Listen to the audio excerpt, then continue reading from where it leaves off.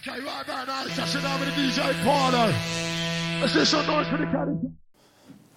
Hello and welcome to the first episode of the Let the Music Do the Talking podcast. And my first ever guest, I wanted to get him down. We've had millions of discussions and debates and lengthy coffee rants about his career, about rave scene as a whole, about life and politics, but we're not doing politics today, are we? Good. We're not doing politics and football. We're not going there either. We can do The that. timing's bad. So yeah, I've got Paul O'Sullivan. Hi, mate. Welcome, pal. Hiya. So the idea with these podcasts essentially is we're going to get some people on from the local rave scene and beyond, and want to learn about them as people, the rave scene, the perceptions of things old and new, your DJing and life as a whole, really. So thought these podcasts would be a great idea to get people down like yourself and just have a chat, and I think people will genuinely be interested in hearing about some of the stuff they might not know from over the years. Or they can skip forward. Or they can skip forward. No, I'm sure they won't. So, Paul, first thing is welcome, obviously. Thanks for having me. And I'd just like to talk a little bit about your childhood and your upbringing and where you lived and all that, your background. Yeah. So I was left in a sewer and I was... Pit Village like you, mate. Grew up in Thriber, Pit Village. So tough life, tough knocks, right? You know, it's council house kid, nothing special. Mum and dad fairly normal. Dad fireman. Mum worked at Secure Corps for a while until she stole all the money. No, she didn't. So I should say that. Grew up with our kid. Yeah, and did pretty well at school, but you know, nothing particularly outstanding or noteworthy. You know, didn't come from a gilded background or any of that nonsense.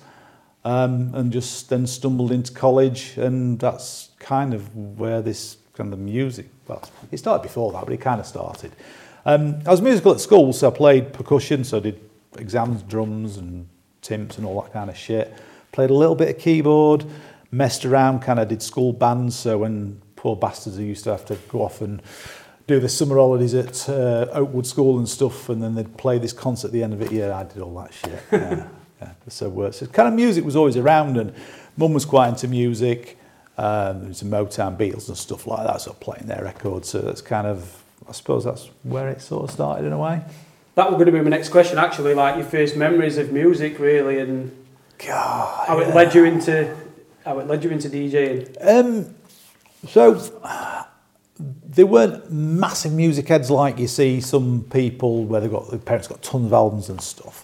But we're kind of into music, and you know, I grew up in that generation where you know you'd listen to charts, and you know, and then when your mum and dad got like a cassette player and recorder, you'd record charts, and you'd be trying to pause it on the bits where they were like doing the introduction, so you could listen to charts in the car, and then on your Walkman when Walkmans came on. Yeah, I'm that fucking old, right? Showing his age now. Yeah. What's a Walkman, Dad? Yeah, shut up. So you're listening to all that shit, and as a kid, I grew up, again, showing my age, so it was the tail end of the punk era when I was aware of pop music. So you got that. You then got sort of a little spurt of the electronic stuff, which is what really lit me up. You've got the kind of reprise of the rock era. You've got the punk leading into ska as well, which was a fantastic time. So sort of late 70s into early 80s, just a massive sort of spread of music. And of course, you had like New Wave, your Duran Durans, your Kraftwerk, stuff like that, and Depeche Mode, which were a massive influence. So as I'm getting older and I've got my own money and I'm like either taping mates' albums or buying albums or whatever else, that was kind of happening in the background and I suppose forming the taste in music. And it was always that more synth kind of music, a bit more industrial as well. There's so many parallels, isn't there, between that music then and what's even still now. Like it started the ball rolling for electronic music, didn't it? Oh God, yeah. I mean, you know, you got people like Herbie Hancock, you got Tangerine Dream, you got all these like weird, like chin scratching, fucking strange bands, whatever artists. You got like Jean-Michel Jarre, obviously. You got this prog rock band like Sky. So all these just different weird influences. And obviously that had an impact. Here we are, right? So yes, that's kind of that was school music. That's how it came about, I suppose. I'm just thinking like punk and all that rebellious stuff and all that, and then Uprising, but we're going to get into that. It's kind of all, And so, your early days in DJing, I know we've spoke about this and I'm going to drop you in it. Me and Paul have got something in common, and I know there's a few other people in our scene that have, but we both learnt our trade doing disco DJing. Cheers, pal. So yeah, tell us a bit more about it. Go on then. Well, I mean, in fairness, I'm not going to be bashful about it because it was good fun. So when I was at college, a good pal of mine was into his music, as was I. Still like getting albums, bits and pieces, and he introduced me to another mate of his because my mate Liam, was kind of dabbling in bits of DJing. They were going down to Fioffi's in Rotherham, which is Blue Coat, whatever the hell it's called nowadays. So that was kind of like the cool bar to go into when you go into Harvey's. So Darren was DJing. He was a bit of a pose, good-looking lad. So he was like doing his bits and pieces, and he basically let me have a go. I remember turning up. It was on or around my birthday in '88. So I went down to see him and like, just put some records on. He was going to chat some bird up or something. So I just put some records on. I've obviously always played records. So I'm like, well, it'd be quite cool to do this. So he said, come down to the Star Inn in Rawmarsh. And you can come and warm up for me. So my old mum, bless her, she used to run me across. I was buying my records and I was like doing the warm up for him. And then I'd kind of sit back and he'd do his thing, and it went from there. And then I managed to get a job with a guy who got this mobile disco. He was a funny little spud. It was called Atomic Lightning Disco. Shane, he was called. He was a little oddball, lived in Eastwood, and his disco, he knocked about with a guy called Butch Delaney, who's not around anymore. Another good lad who I've DJ'd for. So Butch had lightning disco, so his mate called his Atomic Lightning. And he's like, just think of something. Anyway. Strange breed. So I played for this little oddball with this like ancient equipment, and our first gigs were like late '88. So I'd been warming up in the Star Inn and kind of like getting my confidence, and there I am like thrust out playing this wedding or whatever it was. And I swear to God, my arse was twitching, and I'm like, what am I going to do? What if they hate me? Whatever else? You've got to pick the mic up and try and get them on a little bit of like baptism of fire. So I sort of managed it. And I always remember Deacon Blue Reel going, Kid was like the big track, and they kept coming and asking for it. So I'm thinking, thank fuck for that. I'll keep playing. I'll keep them happy. It'll be all right. So you're playing it? Is it vinyl? Is it vinyl? At this point? Yeah. What equipment is it? What are the decks? Well, I can't remember what he had at the time. Some crusty things, but the decks for DJs, mobile DJs, were Cloud, which was old one. Yes, from Sheffield. With the little vary speeds like this with a belt drive and Just Google this if you've no idea. Yeah, it's Google like Cloud equipment. Prehistoric stuff. Yeah, it's like, all right, Grandad. They were only 33 and 45. There were no 78. We were just past that era. So playing all that stuff, and that's how I cut my teeth. So I was like, me and Liam were still going record shops. We're going up to Manchester Underground, which isn't there anymore, where the Corn Exchange is now, and other places. This was before the bomb.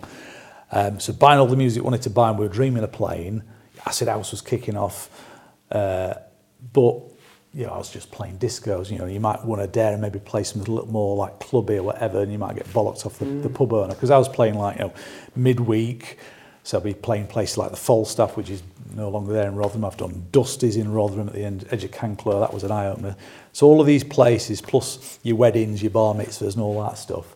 So that's where you learn your craft. That's one of the reasons, and I know we've had this discussion, but I genuinely think that some of the ethics of that kind of DJing is completely transferable to DJing at raves or festivals or whatever. Yeah. And I wonder if, and people who are watching might comment on this, but modern DJs who and I'm not one of these who's like new technology is cheating and blah blah blah, but I think that learning your trade authentically like that, where you might think what's the pressure of DJing at a wedding, but if people are expecting you to play music to make them dance, if you're now DJing at a rave in 2023 and people aren't dancing, it's your job to make them dance. So even though the music and the technology and all that fundamentally is like decades ago, it's still the same thing. Well, you think about it for a minute. Technology's moved on, music's moved on, everything else, right? How many times have you been to somebody's wedding, whatever else, somebody's do recently, away from rave scene, and you've gone somewhere and you thought, that DJ's shit. There's nobody up dancing, or they're not really making an effort. They've like queued a load of stuff off on the laptop and they trotted off and like, chat the barmaid or whatever they're doing, or barman up, if it, whatever. And back then, you and now for that matter, you absolutely had to be on top of your game. So you were hoofing all these records around, all the big setup. That's somebody's big day, that's somebody's event. You can't screw that up. You've got to give them a good time. Yeah. Well, you could maybe not give them a good time, be an arsehole, but that's an arsehole's trick. You've got to give them a good time. So you learn this I'd say this art, well, certainly this skill of reading that dance floor, looking for the people in that crowd who you think, right, I'm getting a response from them.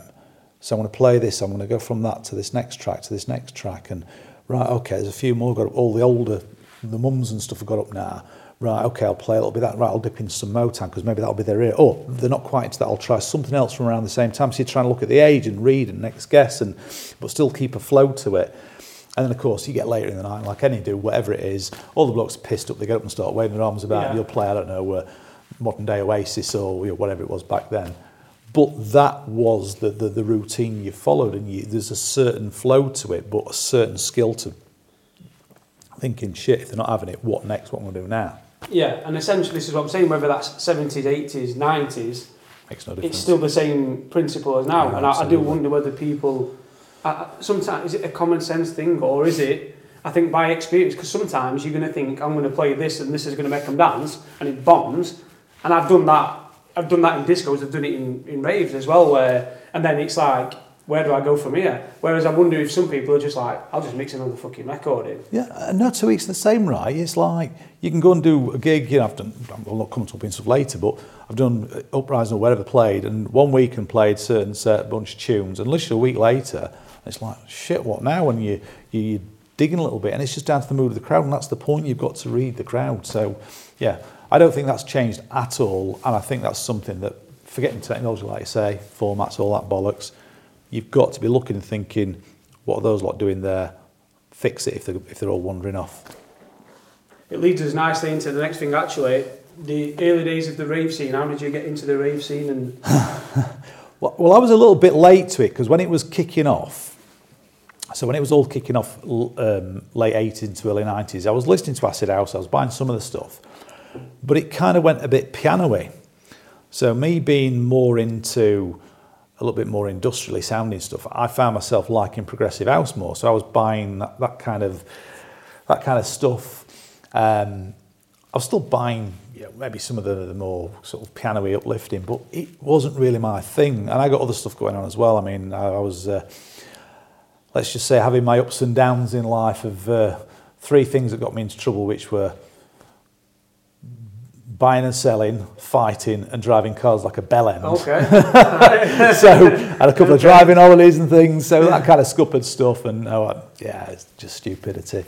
But I was still buying that music, and then after an epiphany I had where, let's just say an instant, just maybe stop being a dick, went to Donny Warehouse, or was it Vibe Light first? It was 93, and it was just like, wow, this is so different to what I was expecting. And I mean, we talked about Graham earlier passing away and the tributes to him. Fair play to the guy who let Mick loose and mix creativity and bringing in different artists. So there I am, and I'm hearing breakbeat, I'm hearing more piano-y stuff, I'm hearing borderline jungle, I'm hearing proper kind of hardcore techno, as borderline gabba. As well as the Belgian stuff and trance and this mishmash. It's like, wow. So that was like the epiphany for me musically, and I went from messing around doing the house stuff, and I've been playing like Norma Jean's in Chesterfield and sort of more clubby pubs by then. I kind of moved up the ranks. That was it. It was like a switch was flicked. I want to do this.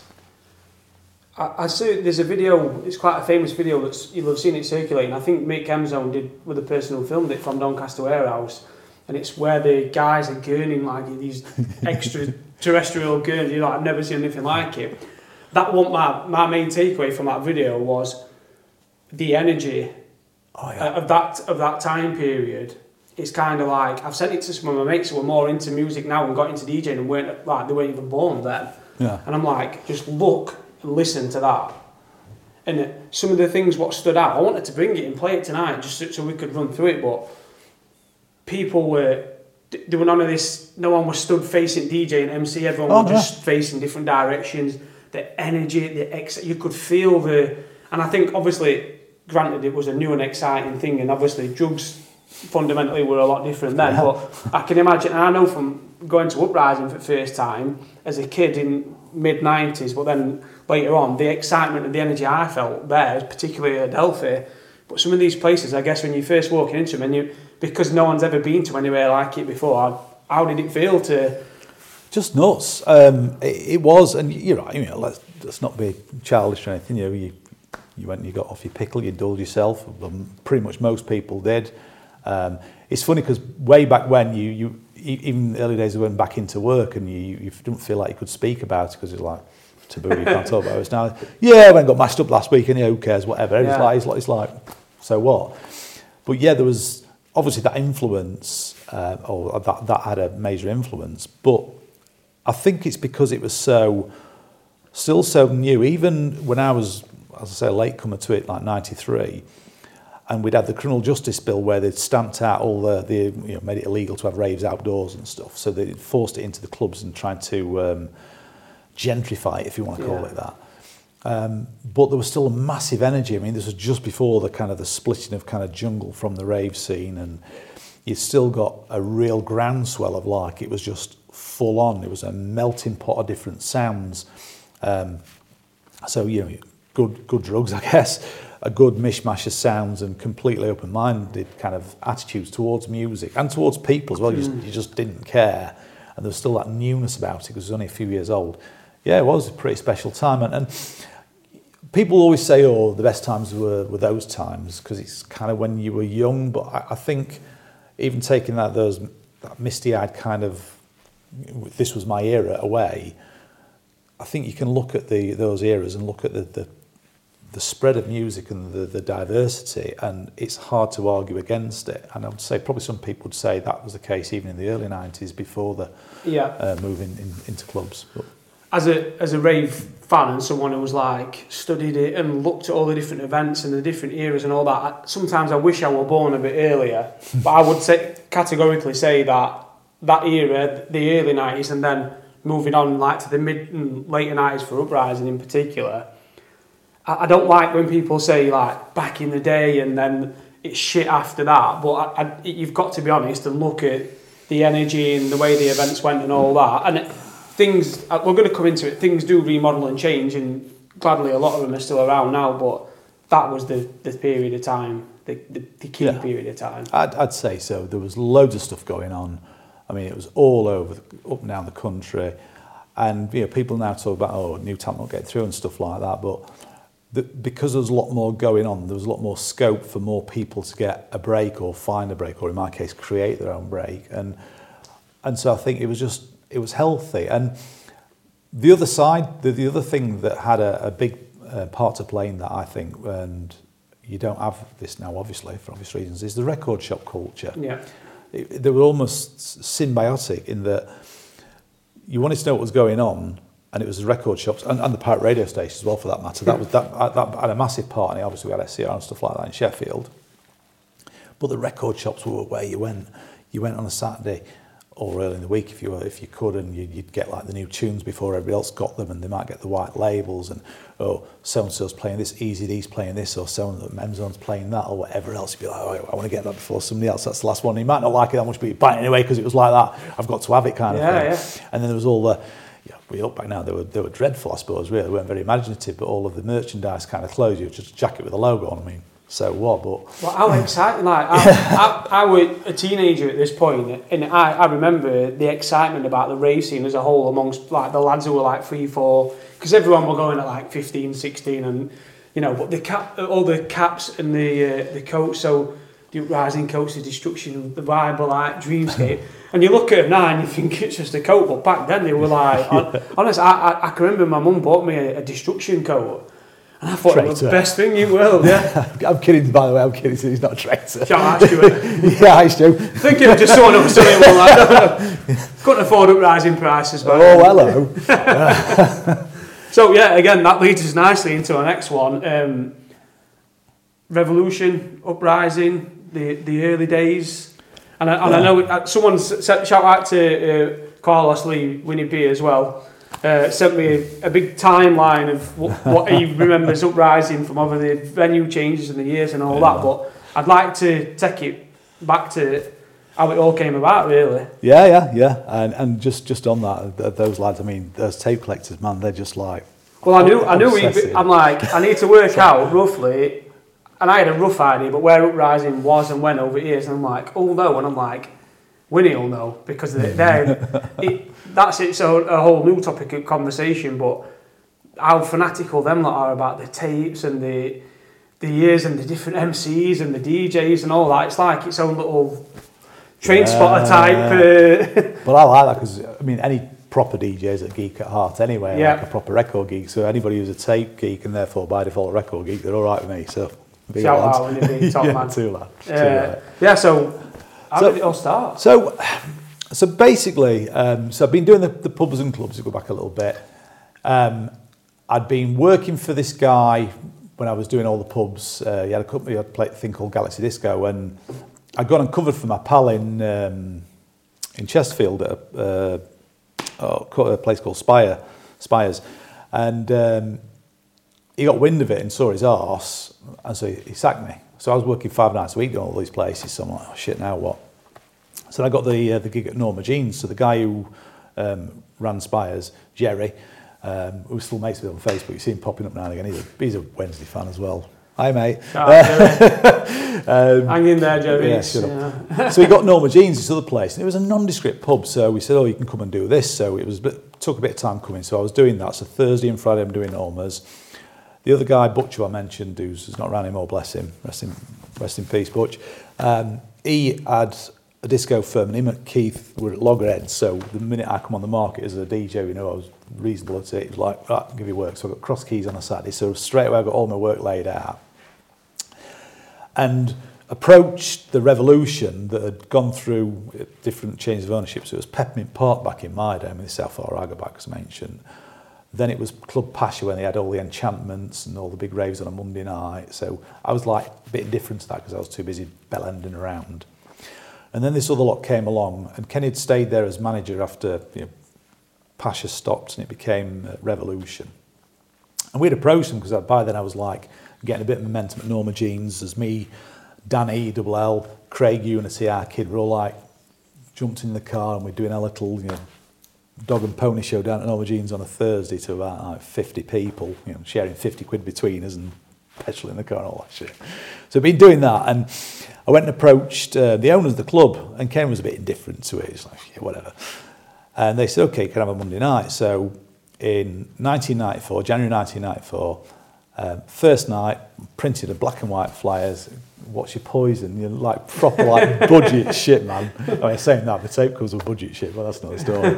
But proper budget shit, and I got like asked around a few people to play and stuff like that. And first night, I think there's about 150 people there. It was nothing, And so we did another one in February, and then did one on May Day, and then eventually kind of said, like, no, you're not doing it. And Mick Emson had been involved and helped me get going. So that was the end of that.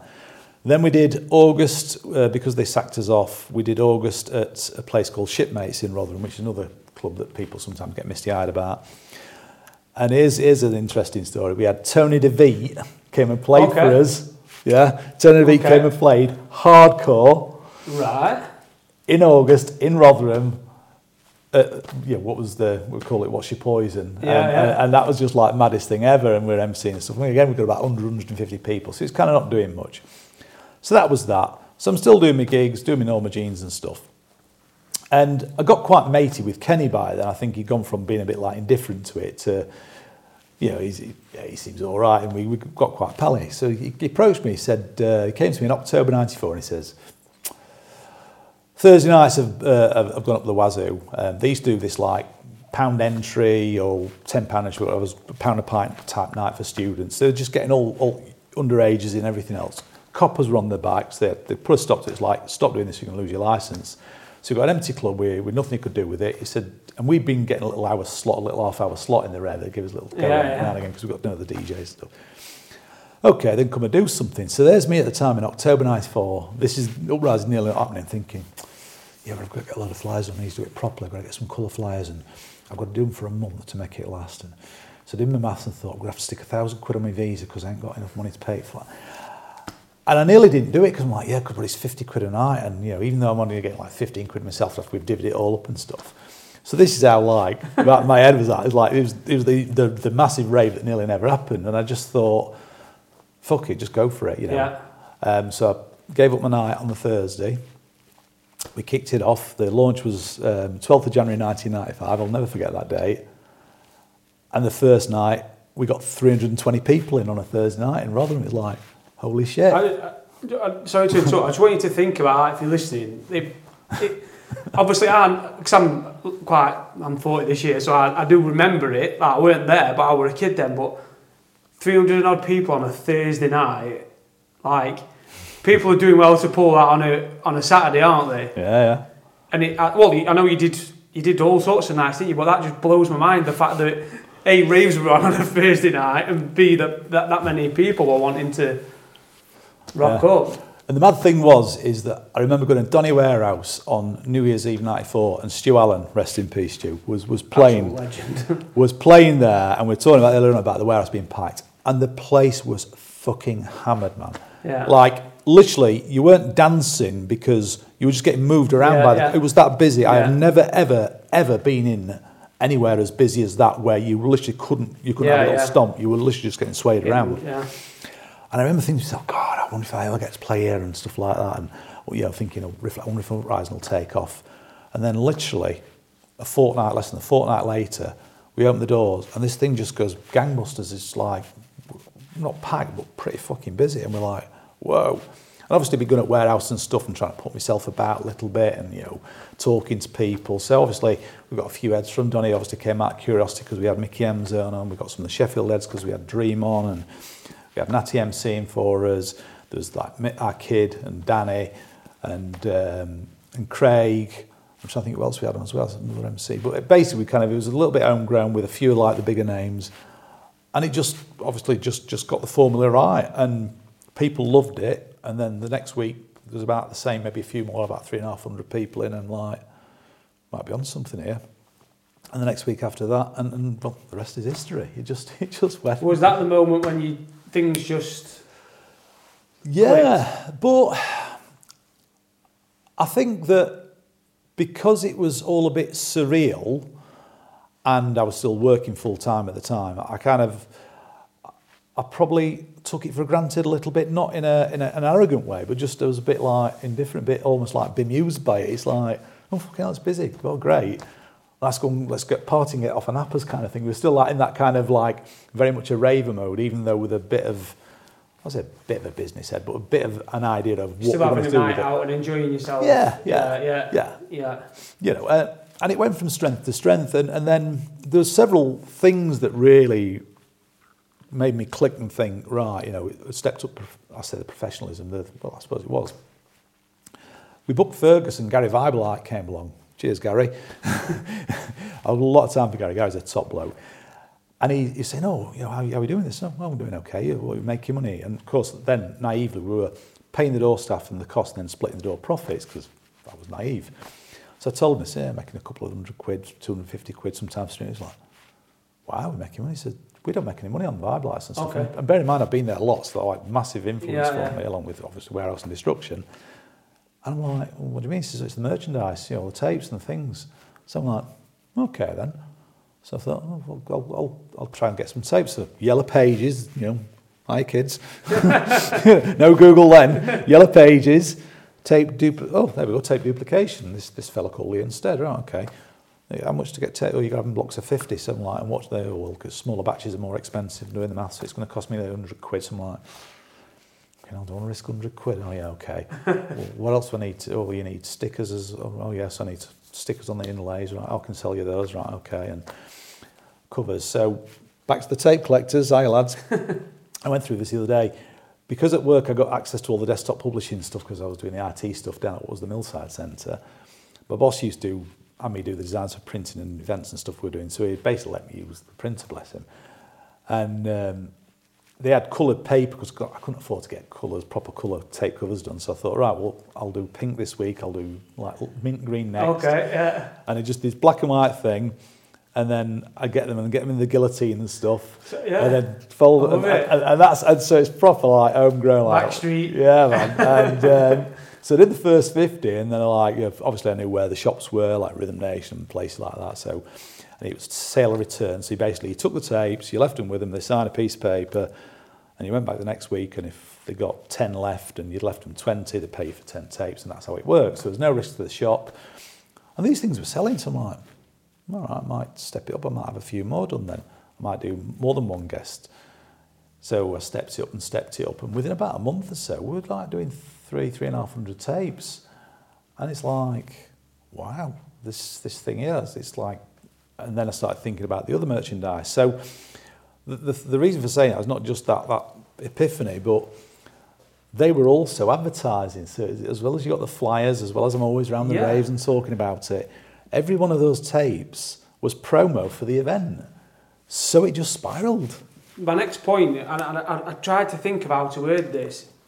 I put, Uprising, when did you know you had created a cultural monster? And that might sound a bit far-fetched, but what I wanted to explain a little bit about, when I was younger, and I think I was like 12, something like that, and all my older mates were completely obsessed with Uprising.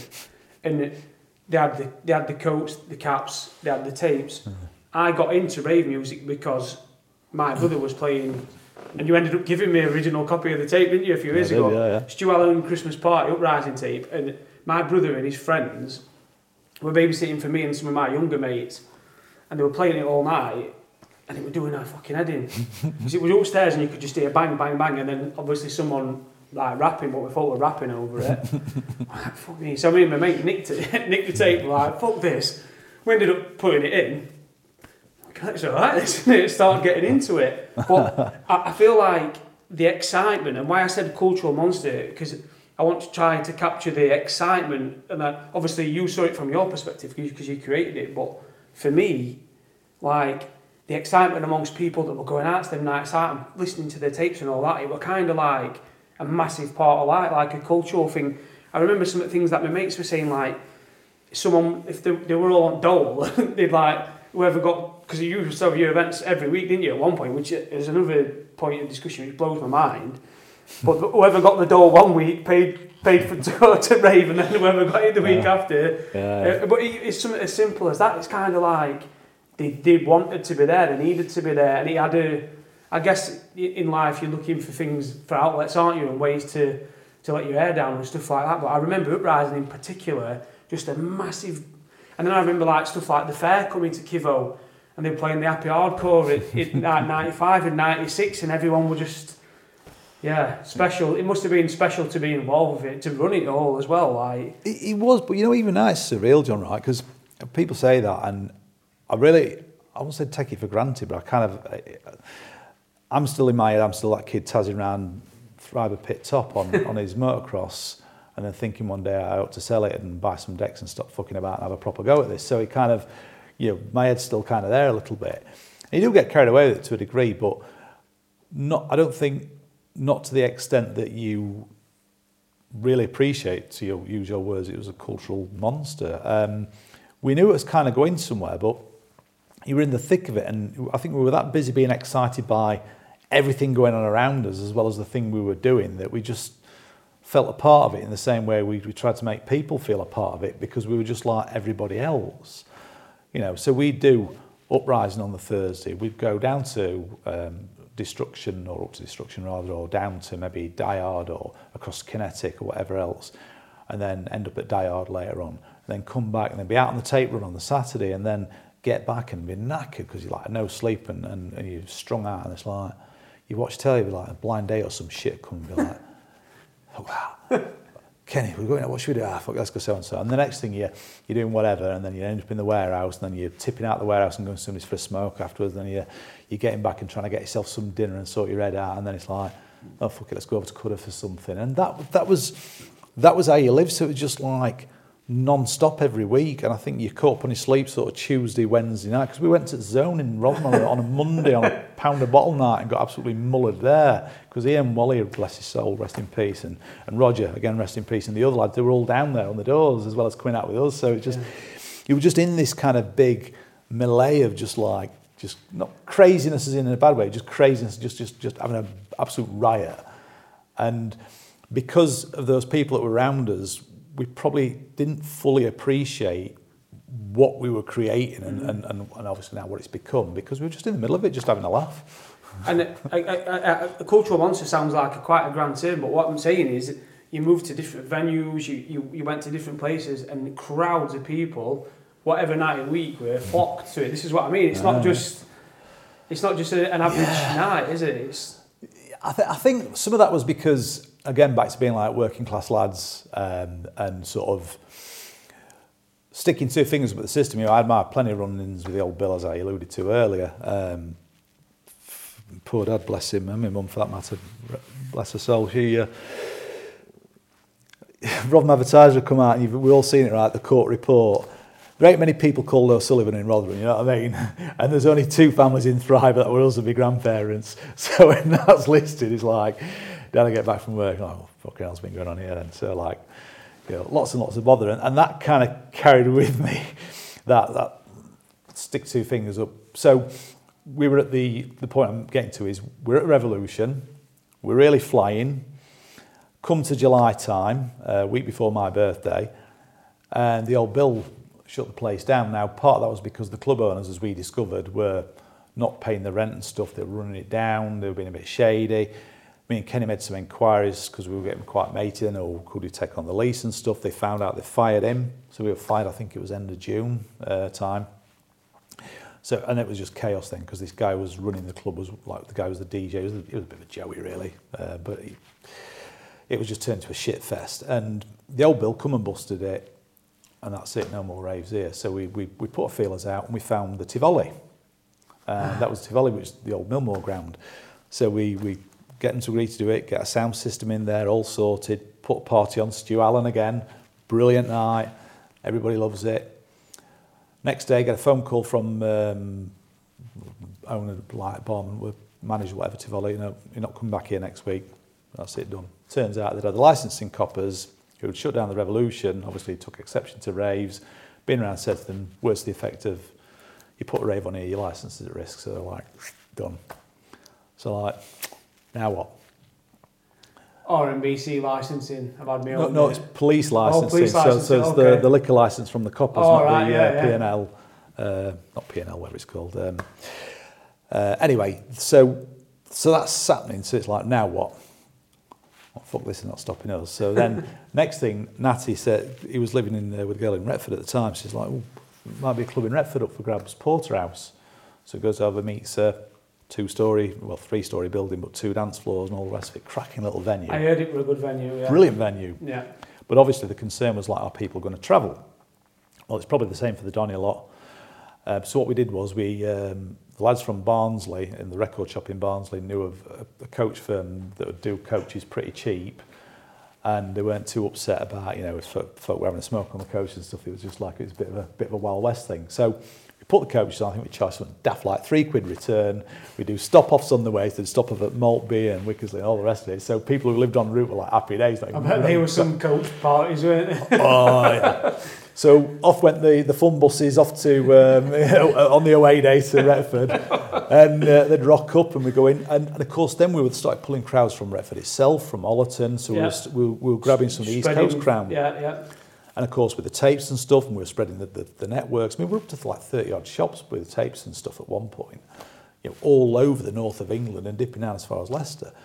So now, you know, we're getting a bigger crowd in there, so it got that momentum, and I think we really spiked. I mean, I'll go back to Revolution for a while, because the biggest night we had in Revolution was 700 odd people in April '95, when first time I booked Stu Allen, and I booked him Then I'd always promised I'll try and get Ski Island for June, get enough people coming in and stuff, because it was expensive and the risk. So like, I'll maybe do it. And we had him. We packed the place out. I mean, it was way past what the fire limits. I mean, there shouldn't have been that many people in there. But what a night! The night was electric, and I can remember playing after him, and literally my hands are shaking like that. The noise, I can hear it now. The noise of the crowd. It's like fucking. I think that's when I first realised we're onto something. Yeah.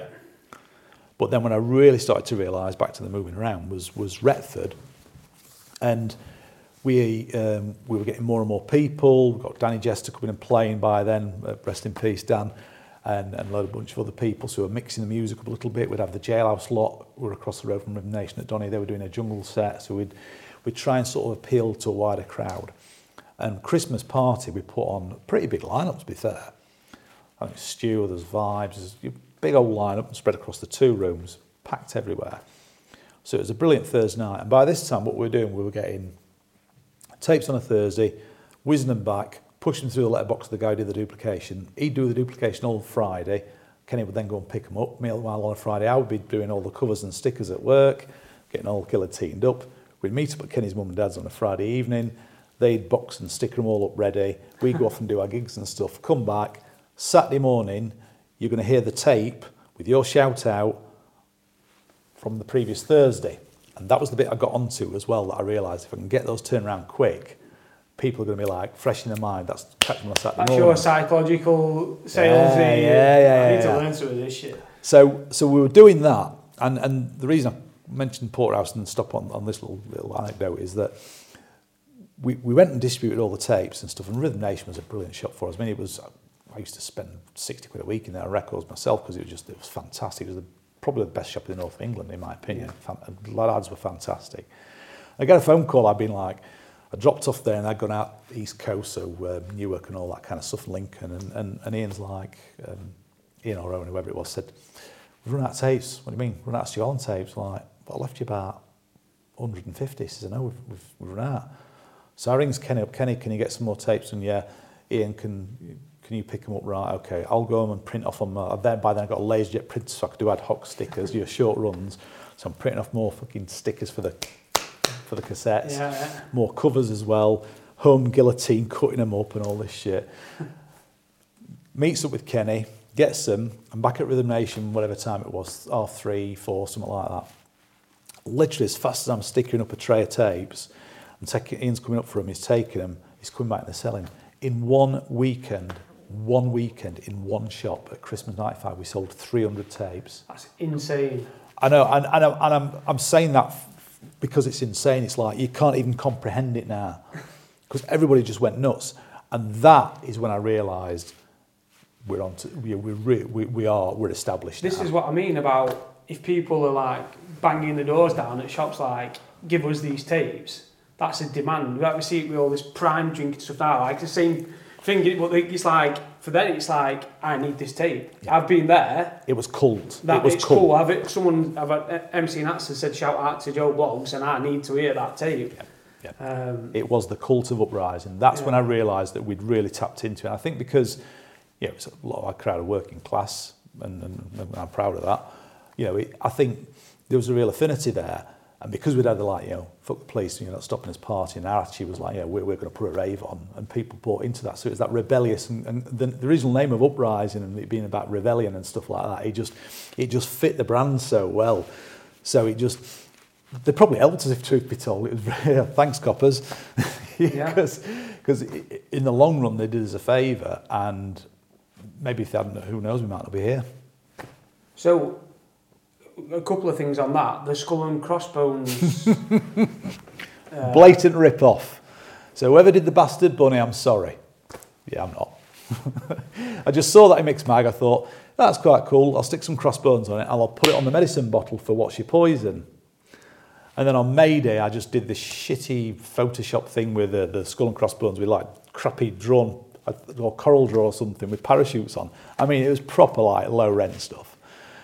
But then it because people had got familiar with that, like skull and crossbones. Like this is what I'm saying. Like the tapes, still to this day, it's iconic. That image. I know. Simple. I think these days how like grand and how much extent people go to design things and all the colours and all that, and that's literally just I know. You knocking him up, Kenny's mum and dad filling tapes in. And Yeah, I know. Mad.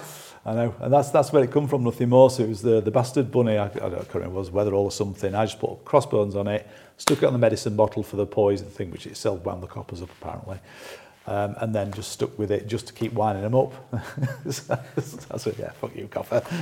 So we did Porterhouse, Retford. Yeah, we did Porterhouse, Retford, and then the official story was the police were giving her a hard time, but then rather strangely, about a week after, the night that she'd been doing herself was still running, which was Adidance. And I'm not knocking the guys who were behind that, wasn't them, it was obviously her. But my read of that is she obviously thought she could just push us out because we were just paying her a few £100 rent to rent the club and putting the sound in, and we were packing it, so she must have thought she can emulate it.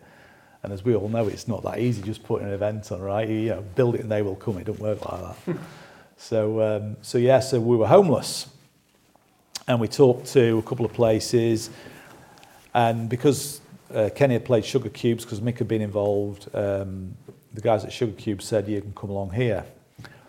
And it kind of gave us I guess I say a stepping stone, that sounds pretty rude, I don't mean it like that, but it kind of gave us a lease of life, so to speak. And by this time I packed my job in, so I was working up until January 96, and I thought, right, that's it now. And that's when I realised I'd done after the Seattle thing. So I can, day job, working for the council, rockstar lifestyle, see ya. So that was me done. And then 2 months later, we'd lost Porterhouse. I'm like, shit, now what? So we got Lincoln.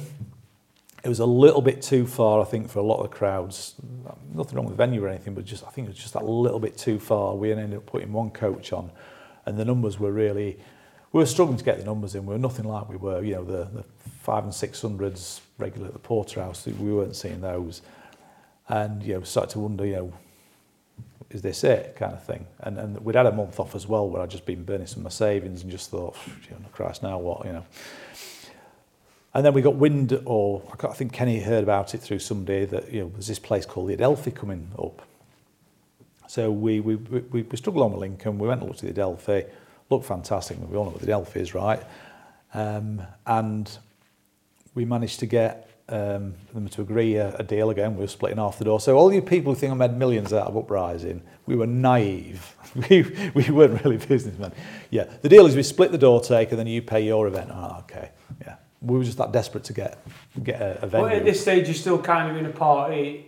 Are you still partying a bit and having a night out? Yeah. Because I was still gigging as well. I mean, in tandem with this, so I'm obviously getting gigs left, right, and centre because there's this curiosity that is this Thursday night that's packed out and all the main DJs are playing it. Like, holy shit, what is this thing we're going to on a Thursday that's just fucking mental? I played Pleasure Dome New Year's Eve. I mean, that was like some gig. That 10,000 people there. It was bonkers. You know, I'm playing the Clown's Mouth to a couple of thousand, 3,000, whatever people it was in there, packed out, just thinking, this is nuts. And then playing the New Year in at Donny Warehouse, the place I'd been a year before, thinking, wonderful when it's play here. Yes, it was all kind of crazy and a bit nuts. And back to the Adelphi, we sort of, luckily, because we were back in Sheffield, and there's obviously a crowd there who was still the hangover from, I guess, when Dream was doing his events, and, you know, obviously the events that went before it. And because it was easy to access, train station, there was the tram near the club. Yeah, I think all of those things helped, and the fact the venue was just fantastic as well. It was iconic. So we kicked that off June 96, if memory serves, and it was our kid's birthday. I put a picture of him as a kid on a flyer as well. He hated me for that. Shithousey Street. That became a theme as well. Let's get a picture of someone, let's put them on the flyer to just have some banter. But, you know, again, Big Stu come along, packed out. I think there was 700 people in there. The club owners were just like, they were blown away because like Thursday night, they were doing this other stuff on weekends that never really come off. And then we were back on the map. And the rest is history. Well, I say the rest is history. Again, the rest is history. It was the next era. It was the next massive leap forward. And people just took to it. And we firmly became established as the Sheffield, the big rave in the north of England. Yeah, we've got to talk about Adelphi. You know, because we've had so many chats. That place to me, if you didn't go, it's all. And I guess, you know, it's probably the same as a lot of other big, like the Warehouse had a massive sentimental feel to people from the area before. I first went to Uprising Teens in, which we're going to come on to in a minute, it's a sort of subject, in 96. Yeah. And I was 12. We'd got into the tapes and all that, and we were excited, and obviously we knew the older people that went to the over 18s events, and then we saw some flyers in, what was the little shop in Rotherham? Oh, Andy had Fifth Element, was it, or something? Fifth Dimension. Fifth Dimension, yeah. Little narrow. Yeah. And we were in Rotherham with our mates. I think we'd been like to Ringfolk swimming baths or something. Yeah. We walked in and saw Uprising Teens. Like, fucking hell. I'm good at this. And we went. And obviously, the Teens event was a lot different to the main event. But even to just walk into that venue, well, then to go back then as an adult, well, nearly an adult. Sorry, I skipped past the part where you. Yeah, come on, let's have it. I skipped past the part where me and my mate as 12-year-olds went and Paul. So tell me about this. Yeah, Paul said on the door, "How old are you?" And we were like, 12 is like, you need to be 13 to come in. We were like, we've come away from Kiveton, we've been dropped off. Please, can you let us in? Eventually, you did let us in. We're not such a shit house then. No, with some convincing. But yeah, time for a beer, John, I think. Actually, yeah. Yeah, you have the alcohol free, I'll have my United. Cheers for that, Paul. Yeah, you're welcome, yeah. Not for that, though. Yeah. I think we'd be better off with this. Ching, ching. Big up the alcohol-free community, by the way. Yeah. Up the blades. Boozethebooze.co.uk. Fuck that. Oh, that's nice, mate. But Adelphi, I first went to Uprising at one of the other venues when I was 16 or 17 at National Centre for Popular Music. Yeah. But the first time I went to the Adelphi, it's hard to, and I really want to try and capture this for anyone who, I know I spoke to Joe Rose, and Joe Rose never managed to go because he was just a bit too young. But just to try to explain about that venue and what it felt like to me, firstly as a raver, and I'm so glad that I did it as a raver to begin with, but the excitement of the queue. I don't know what it was about the queue. Like, when you started walking there to DJ, you just walked straight in. You didn't have that, but in the queue, normally like coming up on some really strong gurners or something. But the queue's buzzing. Everyone's like, there's this like anticipation, and then you can hear the bass of the tunes are kicking inside, but you can only hear and feel the bass, can't you? Yeah. And then make your way in. And I remember going through, the till thing was iconic, the pay desk thing. And then going through and weaving outside, cloakroom at left hand side. Yeah. And then one thing I found different about this venue is you walked into like almost the front of the venue. So you walked in, and if you walked in on a busy night, open them double doors, it would just bang, the fucking sweat, the atmosphere, the intensity. It was like fucking hell. And I think some venues probably don't lend, and obviously the night itself made it what it was, but the venue itself, walking into it, and then the stage at the front and the like stacked platforms at the back. I mean, you know a lot more about it than me, but I really wanted to try and capture that, because for me, the Adelphi and Uprising, it was just like this connection, man, that as a raver. I mean, when I look back at different venues, I mean, the Rev was good, I thought, because it was kind of like different levels. It's a bit like a gladiator pit. I mean, when it was a normal nightclub, it was a bit of like a Lear fest, because all the lads would stand around the side of Lear and all the birds dancing. Sorry, girls, ladies, forgive me. I meant birds. Look at them birds down there. Excuse me. And so it was quite good for that. And the Adelphi was similar-ish in that you got the dance floor area, obviously being an old cinema, and to make it the kind of got those sort of stepped up areas towards the back of that, and then you got all the bit around the side. So you similarly, you kind of got like the viewing bit there, you got the bit at the side. They didn't do the upstairs, sadly, because it turns out I'd spend 70 grand just on the steel to make the floor load bearing to make that useful as well. That would have been something else if they'd done that. Yeah. But even without that, we walked into that venue and saw it, brand new fresh sound system in there, light was okay-ish. And you just know, you go in a club as a promoter, you go in certain clubs and you just look and you think, fucking hell, it's going to have it in here. Yeah. And we just knew it was going to go off. And of course, people came and saw that venue. And there was a cockiness in the promotion as well to kind of, again, stick two fingers up to the competition a little bit, and I used to answer you a bit, sorry Stu, and it wasn't intentional to be an arse, it was just kind of like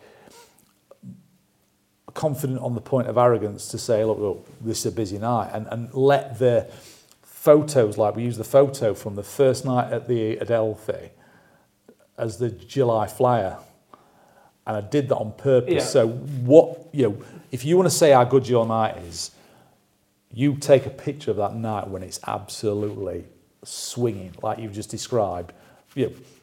No amount of bullshit can replace that image that goes, the proof is in the pudding. Fuck me, that place is packed. Yeah. You know what I mean? And so you're right. I mean, and it was, I don't know, I think we built that momentum as a night, and we got the right venue in the right place that people get to, and by then we'd established ourselves, as artists and all the rest of it. The residents got a bit of a following, so it was like just boom, it just went off. And yeah, there was just something about it. There was a good vibe about it. I mean, there was lots of factors. I mean, the door staff. I mean, Andy Marlowe, who I still see because of boxing and stuff with him, and the door team there, Big Scott and all those lads, proper decent lads. They were proper tough bastards. So they didn't have to be like with all the attitude like you see with some of the modern bouncers. They were just decent lads. Jack and Archie were on the club. They were dead sound. I mean, Jack used to do the clubs and things like that. He'd done some bit parts of acting, so he was a proper character. He'd greet everybody, so everybody felt friendly, it felt nice. So you go in there, you're getting a nice welcome, brilliant club, booting sound system. Like I said, the Gurns were probably still good at that time, so everybody's on a happy vibe. Yeah. So everything about it just worked. Yeah. And I think all of those ingredients came together to just make it iconic at the time. And I think that's when I realised we're onto something.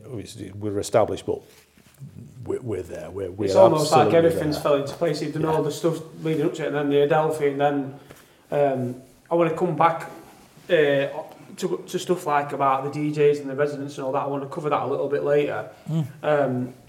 So the Adelphi became Uprising essentially. That was the place.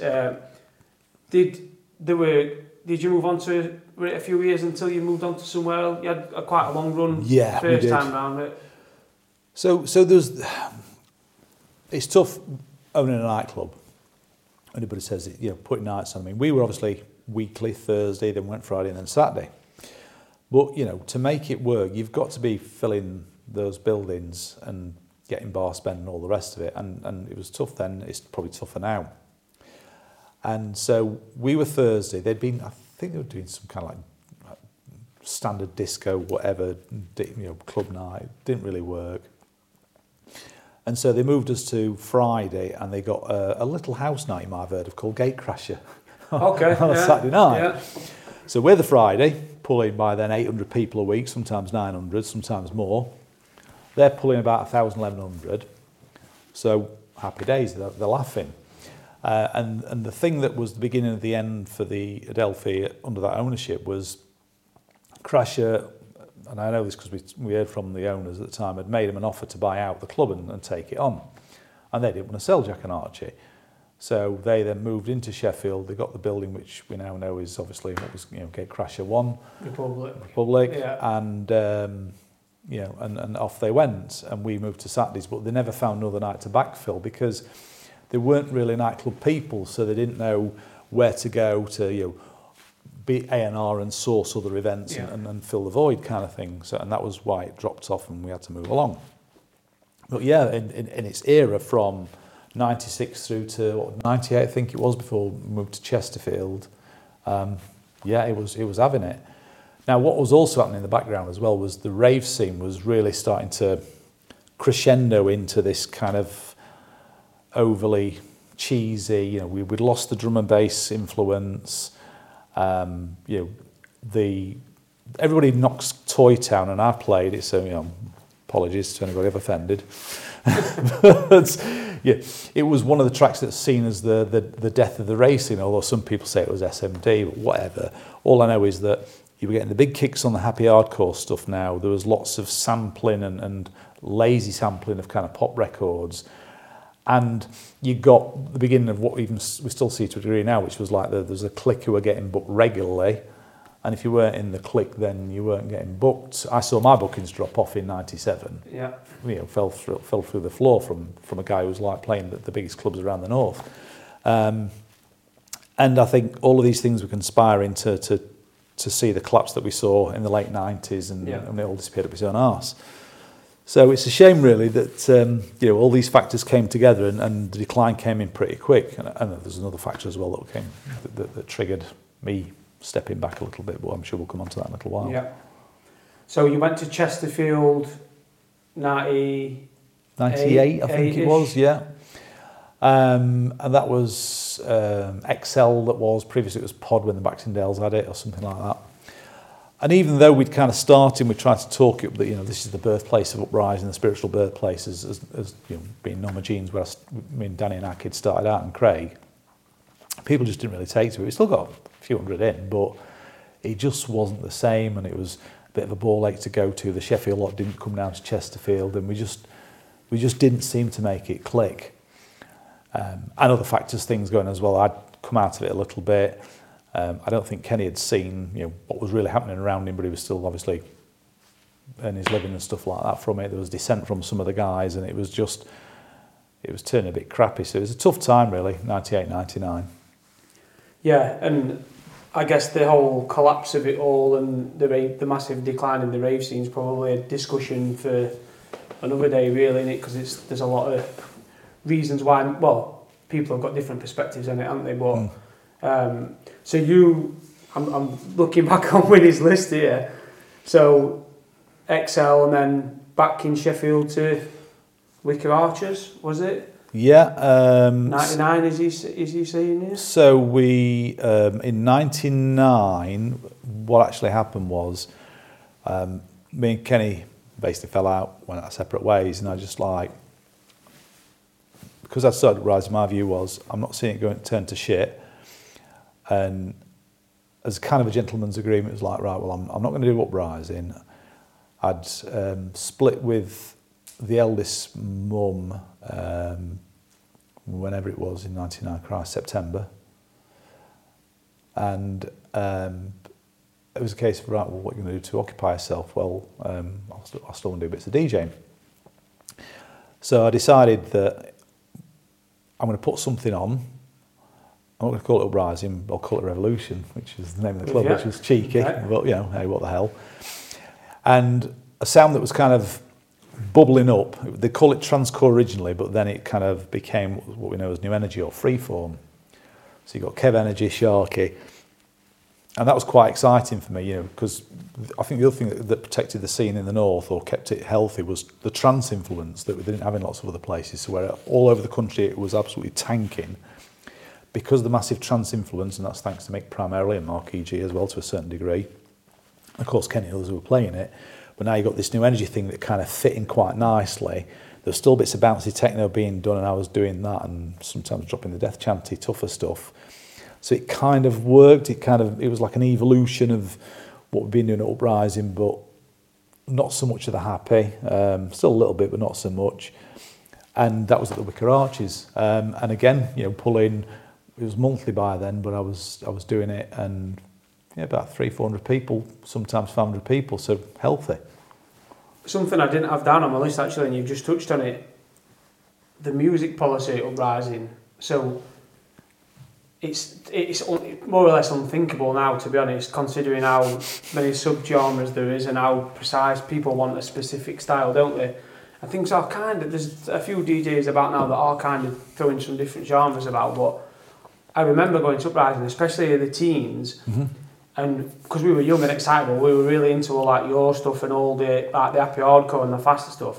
And then Kenny had come on and played trance, and we'd be like, fucking hell, because we didn't get the energy. But actually, at the over 18s, and we're working with some of the other kids, but the over 18s events, one thing really pointing about Uprising, and I bet it must have thrown some people who came from outside, is you'd get an happy hardcore set, so your pianos and your vocals, and you'd get Kenny playing a mild slower trance set, but with Marcus and JD on a completely different wavelength, and then you banging some hardcore or some gabber out, and then even in its like later days, even getting bits of hard style and stuff in there as well, really, you didn't turn up expecting to hear the same style or the same speed all night. You were...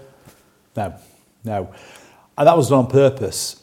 And that, I suppose, is a throwback to, you know, me and others being around the earlier rave scene and the fact there was lots of genres. I mean, that was probably an influence, if I'm honest, from Viberlight, because that was the first place I went. You know, I got Viberlight and there was jungle, there was hardcore, as we know it, there was bouncy, you know, teaching on sort of gabba, all mishmashed under one roof. And to my mind, you know, I didn't like all the sets in that night. I'd go for a wander or whatever else. But it still, I'd catch some of it and I'd be like, well, that's kind of all right. And I wanted to do that with Uprising. It was absolutely intentional that not everybody's going to like everything. You know, people don't like my music, fine. You know, I'm not offended. I don't expect everybody to like what I'm playing. And the fact that they like somebody else's more than me, happy days, good, that's what you're into. And the way I try and describe it, or if you go to the pictures and you go watch a film or whatever it is, and it's, we've all done it, seen action films, and it's just like full on, blah, blah, blah, blah, blah, blah, blah. You know, I took kids to Transformers and stuff over the years, and just when the film was finished, I'm glad it's ended because it's just done me nothing, because it's just like too much. Whereas sometimes the films where it's like there's a build, and there's the action bit, and then it drops, and then you like have to work a little bit, and then you know they're the ones that tend to sit with you because there's a texture to it. There's the ebbs and flows, there's the highs, the lows, all that kind of stuff. And I think eventually be like that, and even a set within an event as well. That if it's just the same old and it's full on, and there's no texture, if that's a word, then it's just boring. And you know, I mean, back then you go out to the smoking area or whatever else, or you go and have a chill for a little bit, but you'd wander in and out, and you never felt like you were missing something, because if there's something you went into, you're just like, okay, I'll go and have a chill for a bit and see. But I think you'd have generally a very knowledgeable and tolerant crowd, wouldn't you? Where they're having it. You might have some that are more into trance that are hardcore, but generally across the board. And going back there as an adult and getting off my head there, it used to be nice to have I think the 8th birthday, which stands out as the best. That, and me and quite a lot of people on my social media agree, there was something about that event, it just, everything clicked into place. And I think Neophyte was on, banging it out, and then you've got like Kenny and I think probably Bride playing trance stuff, and it's nice sometimes just to have a breathe, and when you're off your head and you're dancing to past stuff, that next set's like a different feeling, a different, you know, like now really in events people would not like to go from 180 down to 140 or whatever, but really back then there was something quite significant about it. I think you've got to try and program the night right as well, and not have too much of a stark difference, and choose when you put certain DJs and MCs on, and I think there's an art to that, and we hopefully try and get it right. But yeah, you're right, I think. But then you look at other big events, so you know, people watching this may or may not know, it's events like Bangface and stuff like that, where it's an absolute mishmash of different styles, and yet they're very open-minded, and that's, I suppose, something we always want to engender. That, you know, you go to a restaurant, you try something new, you try that dish, you think, oh right, okay, there's, I don't know, bloody sea bass on the menu, and you get anything, I'm not fussed for that. You can either be a prick about it and think, oh, a load of shit, and then fucking go on social media and kick off, or you can think, well, what's the fuss for that? On that, yeah, I know what I don't like now, so I kind of know what I like, and see it as a bit of a discovery. And I think just if we can try and get people's heads into that way of thinking, well, just try it. You might like it. They might not like it on the night, but then they'll hear there's somebody playing the tape, they're at the mates having a smoke, whatever else. They go, "Can I want fuss for this?" But you know, like a lot of albums, there can be a bit of a slow burner, a bit of an earworm where it takes a while, and then all of a sudden you really appreciate what that artist or that band have done. You're like, fucking hell, I get it now. Yeah. And I think trance was like that for a lot of people. I think a lot of people were more into, a lot of people I know were into the stuff I was playing, and they're much more into what Kenny or Mick were playing. Absolutely fine. I'm cool with that. So we've covered most of venues, and I don't want to go into loads of depth about it all, but like down here it says you went back to Adelphi, Wicker Archers, National Centre for Popular Music, which I think 2002 that. Yeah, and then what was the one? The first one I went to was in the big one on corner, the reunion event, Nelson Mandela. Yeah, that was my first ever over 18s. Well, that was when we were kind of like resuming diplomatic relations, Kenny and me and stuff, and So we were like, let's do something there. Let's have like a reunion thing, and then we decided we were going to do Uprising, and the rest is history. But yeah, we did that as a kind of reunion thing. That was a mad little venue, but that was just a one-off. They weren't something we could do regularly. We managed to blag it, I think, somehow, some affiliation with students, whatever else. But they normally put events on for students. So. Yeah. Shame, really. So we've covered most of venues. Just to jump back on Uprising, there's quite a few questions as well to come later. As I've kind of told you, yeah, I've seen some of them. Yeah, you've seen some of them. Some quite cool ones. Just to chat a little bit about Uprising, we spoke a little bit about the music and the music programming, but also the MCs, because people are obviously, I'm guessing most people who watch this already are into Uprising or have been into it, used to be into it, but anyone that might be watching it, they might be learning about it. If you'd have said to someone who maybe heard Uprising like when they were younger and not heard it against instance, and you said to them now, how would you describe Uprising? The first thing they probably would say is about the MC. That's like one of the most significant things. But tell me a bit more about the logic of putting that style. And I don't necessarily say Uprising was the first place that did it, but having that style of MC, which fundamentally is quite different to that style of MCing or rapping, and then the style of music, to put the two together. Yeah. So, again, somebody going to the warehouse back in the day, so seeing like Natty for the first time, and like, fucking hell, was this dude, this 6.5 foot black dude, he's like, just like with a big deep voice, and he's like, and you can't help but buzz off him. And then I remember the first time I saw JD Walks, and he's in the little corner of the warehouse, and like, rushy, rushy, rushy again, and this is, you know, Hustle, I'm Jack Russell, and he's like jigging about, and I'm just like, who the fuck's this dude? And then Marcus just like a whirlwind, and I'm like, who the fuck's this? And just all those styles are quite distinct, but very in your face and full on. And obviously Danny we worked with as well. And I think for me, when I first heard rave tapes, before I started going to raves, I used to the MC think, oh, fucking MC, shut up, I just want to hear the music, like a lot of people do. Yeah. But then when you're in there and you're on one and you're having a buzz of a night and you just can't help but get drawn into it. And obviously there's good and there's bad, and even if they're not great, if you're off your pickle, you get drawn into it. But if they're really good and then you listen back afterwards, you think, oh wow, I get it now. And although they do trash the music a little bit, I can see why people, again, there's the divide between the Yorkshire MCs and the everywhere else. But they were all brought up around like the sound systems and stuff. And there's a certain melody in the voice and the lyrics and what they're doing, whether even if they've ripped off some hip hop lyrics or whatever else, there's something about that. And if the MC's thinking about what they're doing with the music, and I know Mick Emson spent a lot of time chatting with JD about this, and there's some, I mean, I listen to one of his sets now, mixed sets with JD on it, and MCing, it's like peas and carrots to me. I just listen to it. It's April 95. 30th of April 95, that's how sad I am. Stato. And it just works, and he doesn't kill the music, he's just enough to chat the lyrics and give you a buzz, but not too much, it's too full on. And it just works, and I think unless you've been and seen and experienced it, you probably wouldn't understand, but then when you have been, that all makes sense. That's what I was just about to say. So anyone that didn't get a chance to go to Adelphi, for me, some of the most significant things, the music obviously is one thing, but I remember, I don't know which event it was, but once being there and being completely off my head in the middle of the dance floor, and Marcus being on, and it's like, if you never heard a rave tape before and someone said, listen to this, and played it with Marcus on, you'd be like, what the fuck is that? Yeah. Like big, gruff, croaky, like grunty voice, but in Adelphi especially, it's like he's got you.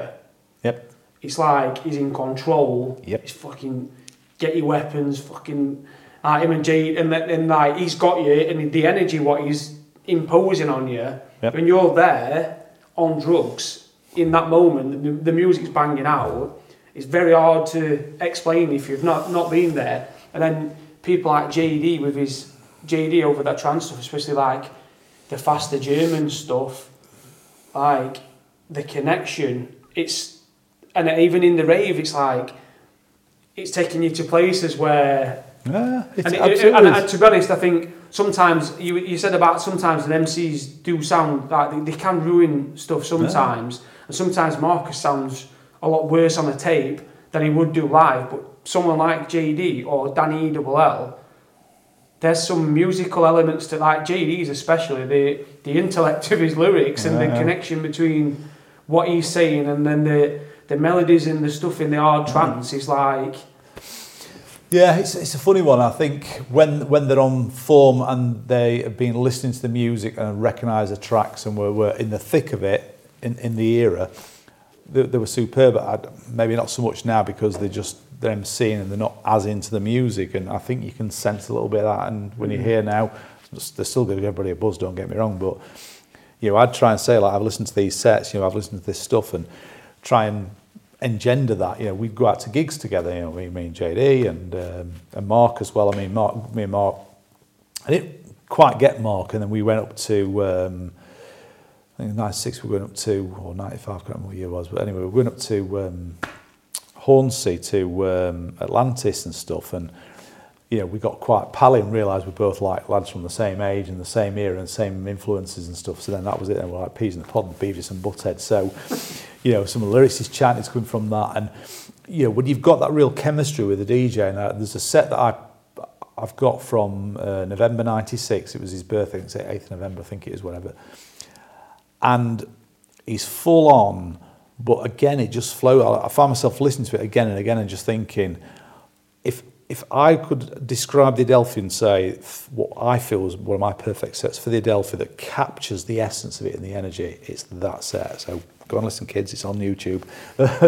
But you listen to that and he's absolutely on one. He's obviously on off his pick, but he's holding it together enough to be coherent and be on it, and it's just, that's it. And you think, I can imagine myself there even now. I can remember that night even now, having the banter with him and listen to him chatting, and so trying to like place his chatting and drop in the slider off so he could, this one's yours, and it's just that chemistry. You get that right, and it's fantastic. And because we were genuinely buzzing off each other, and we were genuinely having a buzz and a crack, all of us were, because we were all just in the thick of it.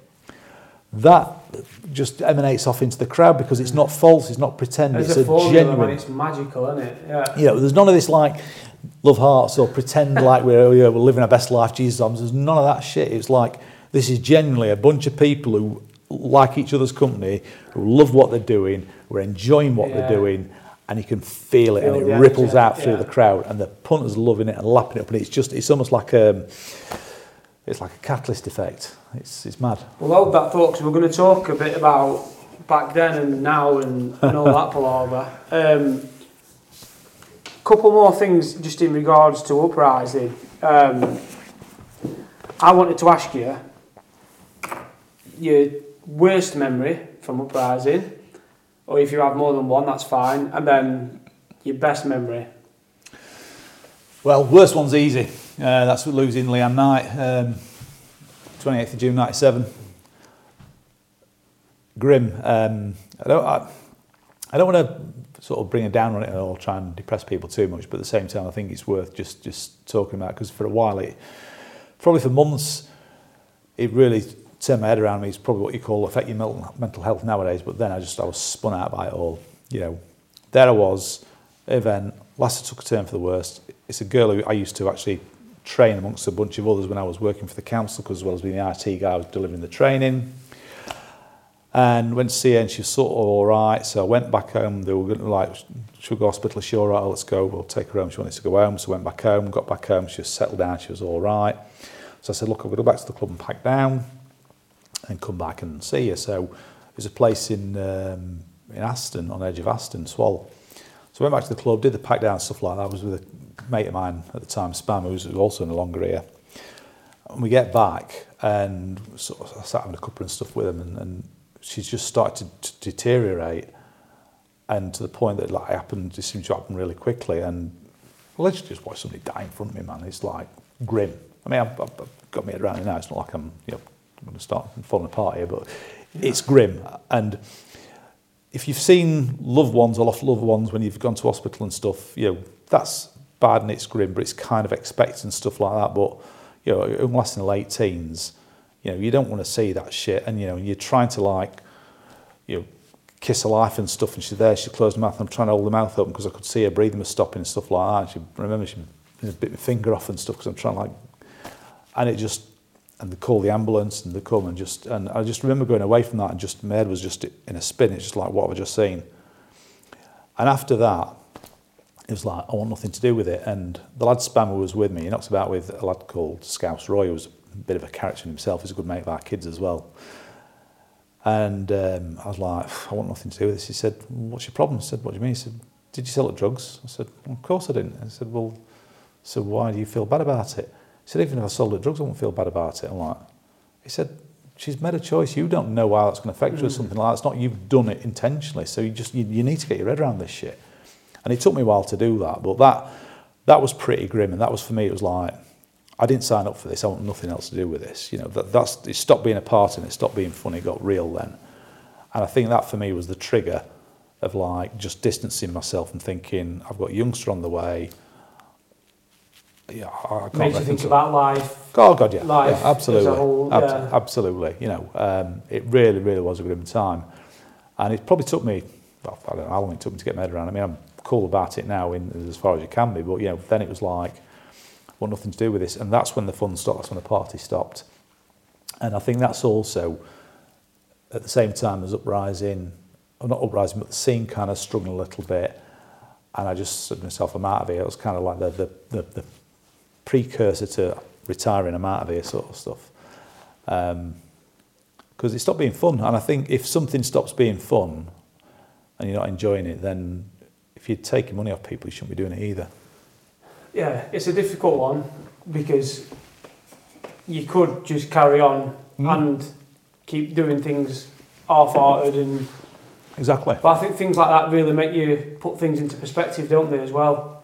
Yeah. And I guess... Yeah. The thing as a whole, like the rave scene and the partying and the drugs and all that, and you're putting on an event there where people know the rave scene is, and to be honest, it used to be demonised, but actually what we've realised these days is most commercial venues and facilities are full of drugs, pubs everywhere is... Local booze and there's racking up a line of sniffs, aren't they? But back then, obviously, it was quite demonised, but I guess to put on an event where someone's come and then that's happened in the night that you've facilitated must have weighed. Yep, and somebody I knew as well. That was the other thing. I say it's funny, it's not funny, but the coppers, remember when I obviously had to go and be interviewed and stuff like that, what had gone on, and went with eldest mum, and they've said, like, at the time, said, we thought you'd gone back to cop off or something, because they're like trying to figure out what's going on here. What's his game? It's like, no, from when I used to teach kind of thing. It's like, I'm making sure she's all right. But they were like trying to get their heads around it, because obviously it's like, has he had something to do with what's going on and all that kind of shit. And it was all a bit surreal and a bit weird. But yeah, you're right. It was the whole taboo around it. I suppose I look back now and I think, we're all these years on, they're still not offering testing. You know, there's kids going out and necking Disco biscuits and no clue where they've come from. You go to Holland and you go and get them tested and go, shit, yeah, don't do that. Over here, you know, it could be fucking knocked up by Scouse Jim in his fucking garage in fucking Bootle or something and be full of any old shit. And here we are all these years on and they've not learned. There is one project, I think, In the Loop, I think they're called, or We Are the Loop, In the Loop maybe. And they're basically they're getting in at quite a lot of the big festivals, and they're basically an organisation that being given immunity to go to these festivals to test. So it's like you can go there completely confidential, test your drugs, and then they'll say, like, come back in an hour or whatever, and then they'll say, yeah, they're fine, or do you realise what these have got in? And for me, it's like, this is the point what I was saying before, is that we know people are doing drugs. Whether it's legal, whether you agree with it, is irrelevant. The point is if Creamfields is on and there's between 50 and 100,000 people there, and more than half of them are doing drugs, you'd like to think that there's a way for them to know if what they're taking is safe. Yeah. And I think the media and stuff's not helped as well. I mean, I remember the early days of the rave and it all kicking off, and obviously Leah Betts went and all that kind of all over the papers, and you get all pious and moralistic about it all day long. Here's me, well, you know yourself, you've stopped, and here's me like that with this, and that's not exactly great for you if you're not keeping it in check. So you can get all on your high horse about it all day long, irrespective of what you think it is or isn't. What you should be doing, in the same way that there's controls around that, there's controls around cigarettes, there should be something around what people are consuming, just to keep them safe, if nothing else. Yeah. That's before we get into any of the other decriminalising or any of that shit. Just keep people safe, for fuck's sake. Anyway. And what about you? I had to ask you what your best memory is of Uprising. It's like, I don't know why I've just said like one bad memory, one good memory, but if you had to pick something. Ooh, that's a tricky one. I don't know. Cause I guess from your perspective as well, because it's become work as well. At some point, it's yeah. I mean, there is that, but I'd say, I mean, the Stu Allen night in Revolution, just because we got one of the biggest names in the north of England, wasn't, arguably still is, even though he's no longer with us. And here I am playing after him. This guy who's massive and everywhere. It's the busiest I've ever seen the club or I've ever been in. It's just fucking surreal. And here I am. So that was something special. So you said about your handshake when you put literally, yeah, like anyone who's like getting into DJing or might be like a little bit experienced. I believe that those sets when you're that nervous, the magic of those when that goes, it kind. I didn't say I lost my passion for it, but a couple of my mates are getting quite good at the minute and they're getting right into it, and I'm like, while you're nervous, that's the good time, because it's like it means you give a shit. It means something to you. When you're just rocking up and being like, well, these days it's not even a needle, it's just fucking. But this is what it's like. It's not good to be that scared that you're not capable of doing your job, but generally it's a positive thing, isn't it? Because you know what you're about to do is something pretty special. Yeah. Definitely. And I think, back to what I said before, I mean, we'll get onto the 3 retirements that I'm sure people enjoy taking the piss out of. Did I have that? You can have it. Go on, bring it on. Bring it on. Yeah, let's have it. Status quo, isn't it? But, seriously, it's like you've got to have that buzz for it, because what's the point? If you're not enjoying it, if you're enjoying it, then you're going to feed off the response from that crowd, and you're going to want to like, some better, I want to try this, do that, whatever else. Or the alternative is, you stick your USB stick in. Yeah. How many DJs have you seen like that? Or the opposite end of the scale is where they pretend to be really overexciting, Jesus on, but they're not. It's the same difference as being stood there still, isn't it? Yeah. So, the period where did you hand it over to Brian? I've had many a discussion with people of what I thought my perception of it was, and people asking me, so. Yeah, it's right. I'll allay fears now, and I know there's a different story put out there. It's dead simple, and it's ties in a little bit with retirement stuff. Family life getting in the way. I'm sort of newly-ish married to youngest mum. Kenny's got stuff going on with daughters and stuff like that. So we kind of joined forces again in 2001-ish. Bride picked up Revolution, was running with it. I could run with it, and he was struggling with it a little bit. I was going to sack it off. Bryce said, I'll run with it. He ran with it, got it back on its feet. Started talking with Kenny again. We all got together. It was like 3 of us kind of doing stuff together. And it's around time National Centre. It was obvious that I got too many other things going on, too many other things pulling me in different directions Kenny had. So we basically agreed and said, look, here you go, Bri, you have it. And kind of chatting, that's somebody earlier was saying that, what price do you put on it? When you value a business, and I've seen this work in IT and stuff like that, you look at what they call the EBITDA, the profit of the business, and you'll apply a multiplier to it of anywhere between 3 and 10, depending on what kind of business it is, it's subscription, whatever else. And that's what you'll come to, when you'll have it all audited. And obviously the profit depends on what you're taking as a wage and all the rest of it. So what value do you put on a rave that's not paying lots of money, and you either pay yourself a few quid as a promoter, or you pay yourself a pittance to show it's profitable, to then try and tip somebody up? And even then, some of that's goodwill, and how do you know what the business that's going to come from future events is going to be, is the venue going to be around, whatever else. And I didn't feel that we could sell something that you really struggle to put a value on it. It's not like a proper business. Of course, yeah. It's too fickle. We'd just seen the collapse of the rave scene. It still wasn't in great shape, but it was kind of tickling along.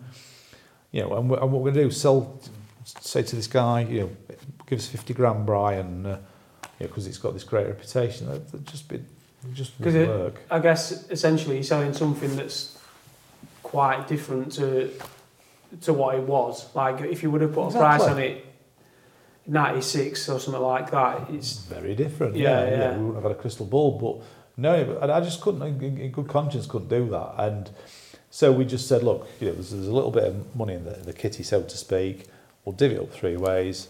You just run with it, and that's what happened. And that's a fact. And Kenny and Brian will tell you that as well. So any other storage rooms, whatever else, bullshit.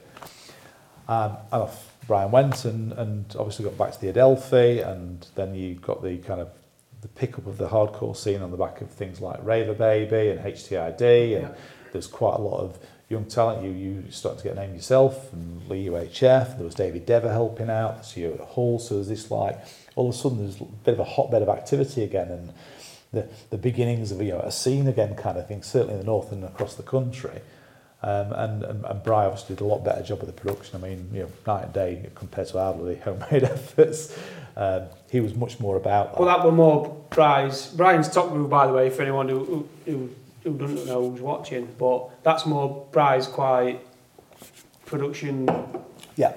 And I said the same myself. When we joined forces again, I was much more about I guess the promo and that kind of punky. In fact, we've got Brewdog, a bit like Punk IPA was to Lager. We were kind of the punky rave of trying to do things a bit differently and sticking to things with the established way of doing it. So I did that. Brian took care of the production, made sure that was all organised, and obviously when he picked up the reins himself, he did a bloody good job of it. What are your thoughts towards the direction that it went? And I'm not trying to, because I love Brian as well, and he knows that. He's a very dear friend to me. It went in a different direction, and I know we've had quite many discussions about it. Did it need to reinvent itself? I think now I look back now, it did. At the time, because it wasn't my vision of what it was, even though I'd kind of given it up. It's like, well, you've given your kids away, so who are you to tell the new parents how they should bring the kids up? And I've apologised to Brian, I'll do it again for the camera. I was a bit of a prima donna, a bit of a prick, if I'm honest. I'll say that. But because I felt strongly about it, because, whilst I might have given the kid away, it was still my kid, if that makes sense. Even though I felt it was better with the parents, I still felt that I should have some input. So I did struggle to reconcile that quite a bit. And I look back now and I think, actually on reflection now, I did a bloody good job because he got it right. He got the production right. He tried to bring new stuff in there. He got the right people around him, like Dave Dever's an absolute star, as we all know, a very underrated producer and DJ and a really decent guy. And obviously you got Lee and Jake, yourself, and that, I guess, that next wave of kind of talent bubbling through and trying to promote that. So I think now I look back, and certainly that mid-2000s to late 2000s, he got it, or early to mid-2000s, he got it right, and then he obviously took another direction. I think when he got with Kieran Keys, I really felt that was like the sellout, that going too commercial. And again, for the record, I don't like the stuff, the promotion, the style, as it were.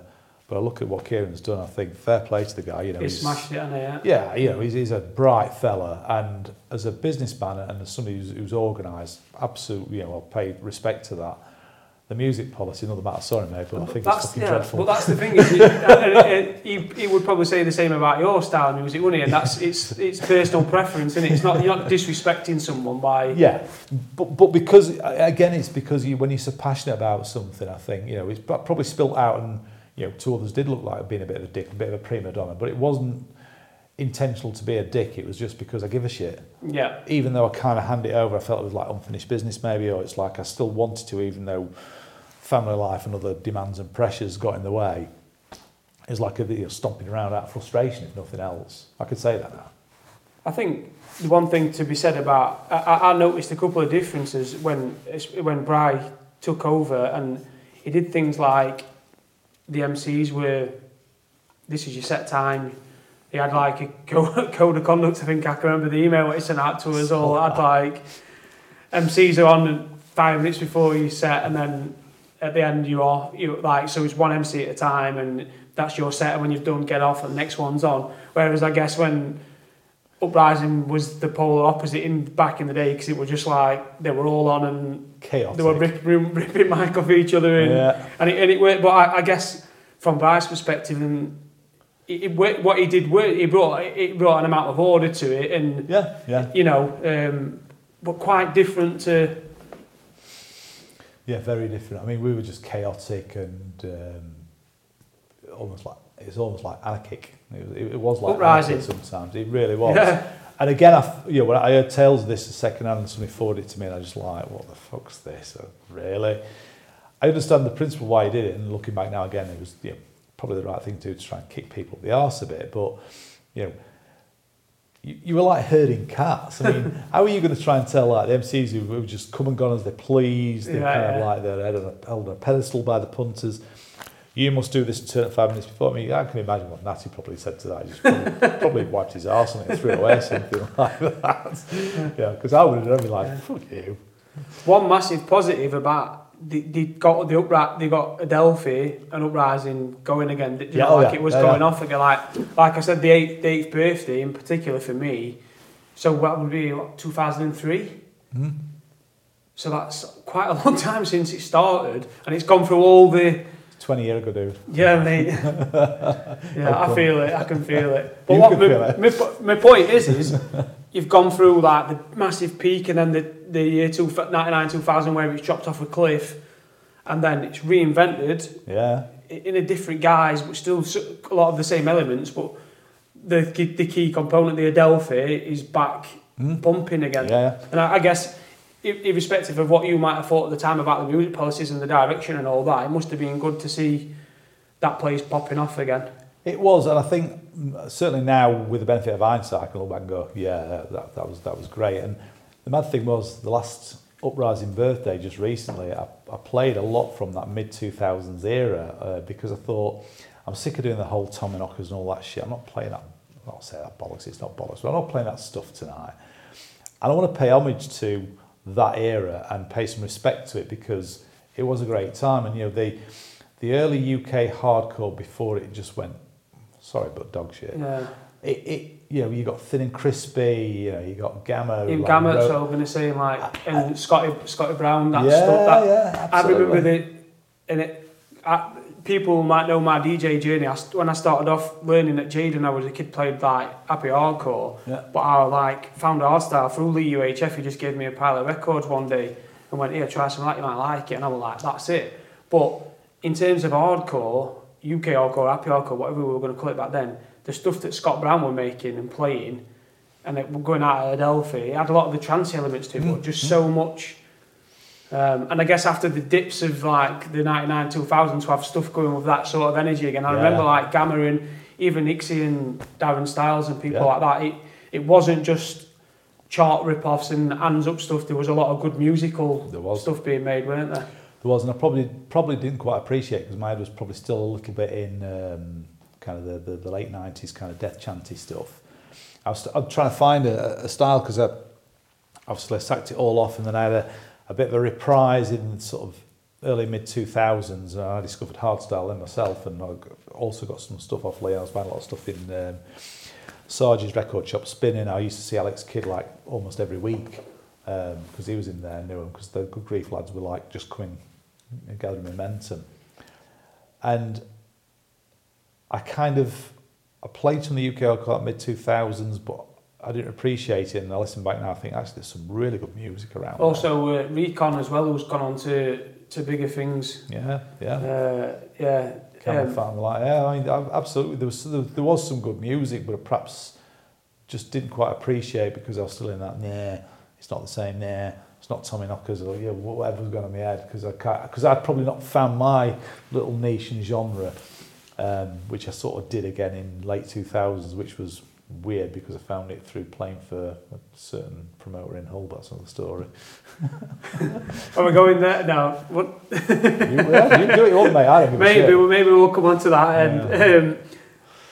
Just to pull it back a little bit, and what you just said, you've led me nicely into quite a lot of things conveniently. But good. I had something down, and I was trying to think of interesting things to prompt you with and ask you with that might get you catch you off guard.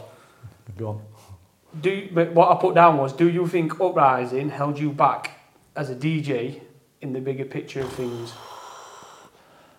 You see, I don't know. The reason can I just interrupt you? The reason I know is because we've spent a lot of time talking, and you're a passionate DJ, because Uprising's a massive thing, isn't it? Yeah, but you're also a very passionate jock that's learnt your trade and studied music as well. And I know I've kind of recalled the conversation we had in past, which has led me into...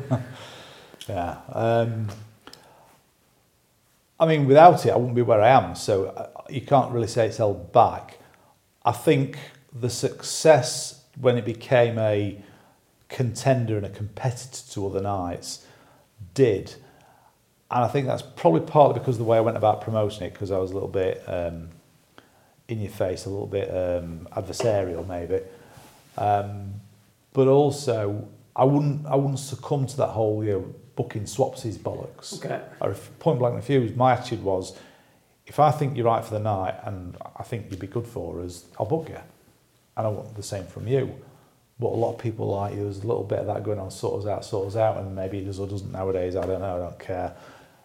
But because I wouldn't do that, it's interesting because as we got bigger and bigger, and bearing in mind I'm at what I consider the peak of career insofar as I'm running one of the biggest nights in the country.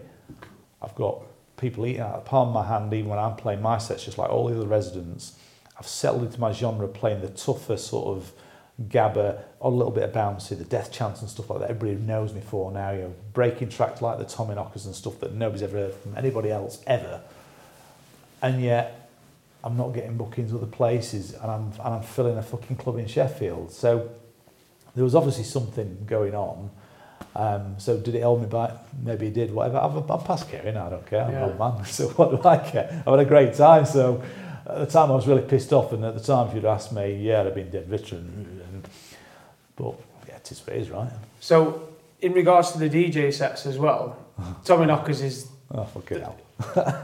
And again, it sounds like I'm kissing your arse here, maybe I'm a little bit, but I've spent a lot of time with you at your house and with mixed records, and you're an avid record collector, and you a lot more across the board in terms of genres than quite a few people might realise.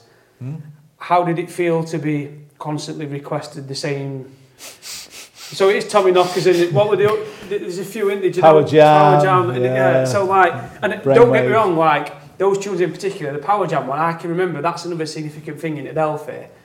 That bit where all the fucking sirens come on, and strobes are flashing, and then the kick comes in, and it's like it just goes and goes and goes. So these tunes were meant for these moments, but I guess 10 years later or 20 years later, and you're like, fucking hell, I've got more to give than just... Yeah, and that's, that's kind of what's driven me often and still kind of keeps me wanting to do stuff. I mean, I'm in a position now where it's like, I'm actually quite happy with my little lot, but there's been lots of times I've felt it's like I'm not quite ready for packing in yet. And so you look through the different genres. So I start playing a mixed bag of everything, then I kind of get into the bouncy stuff.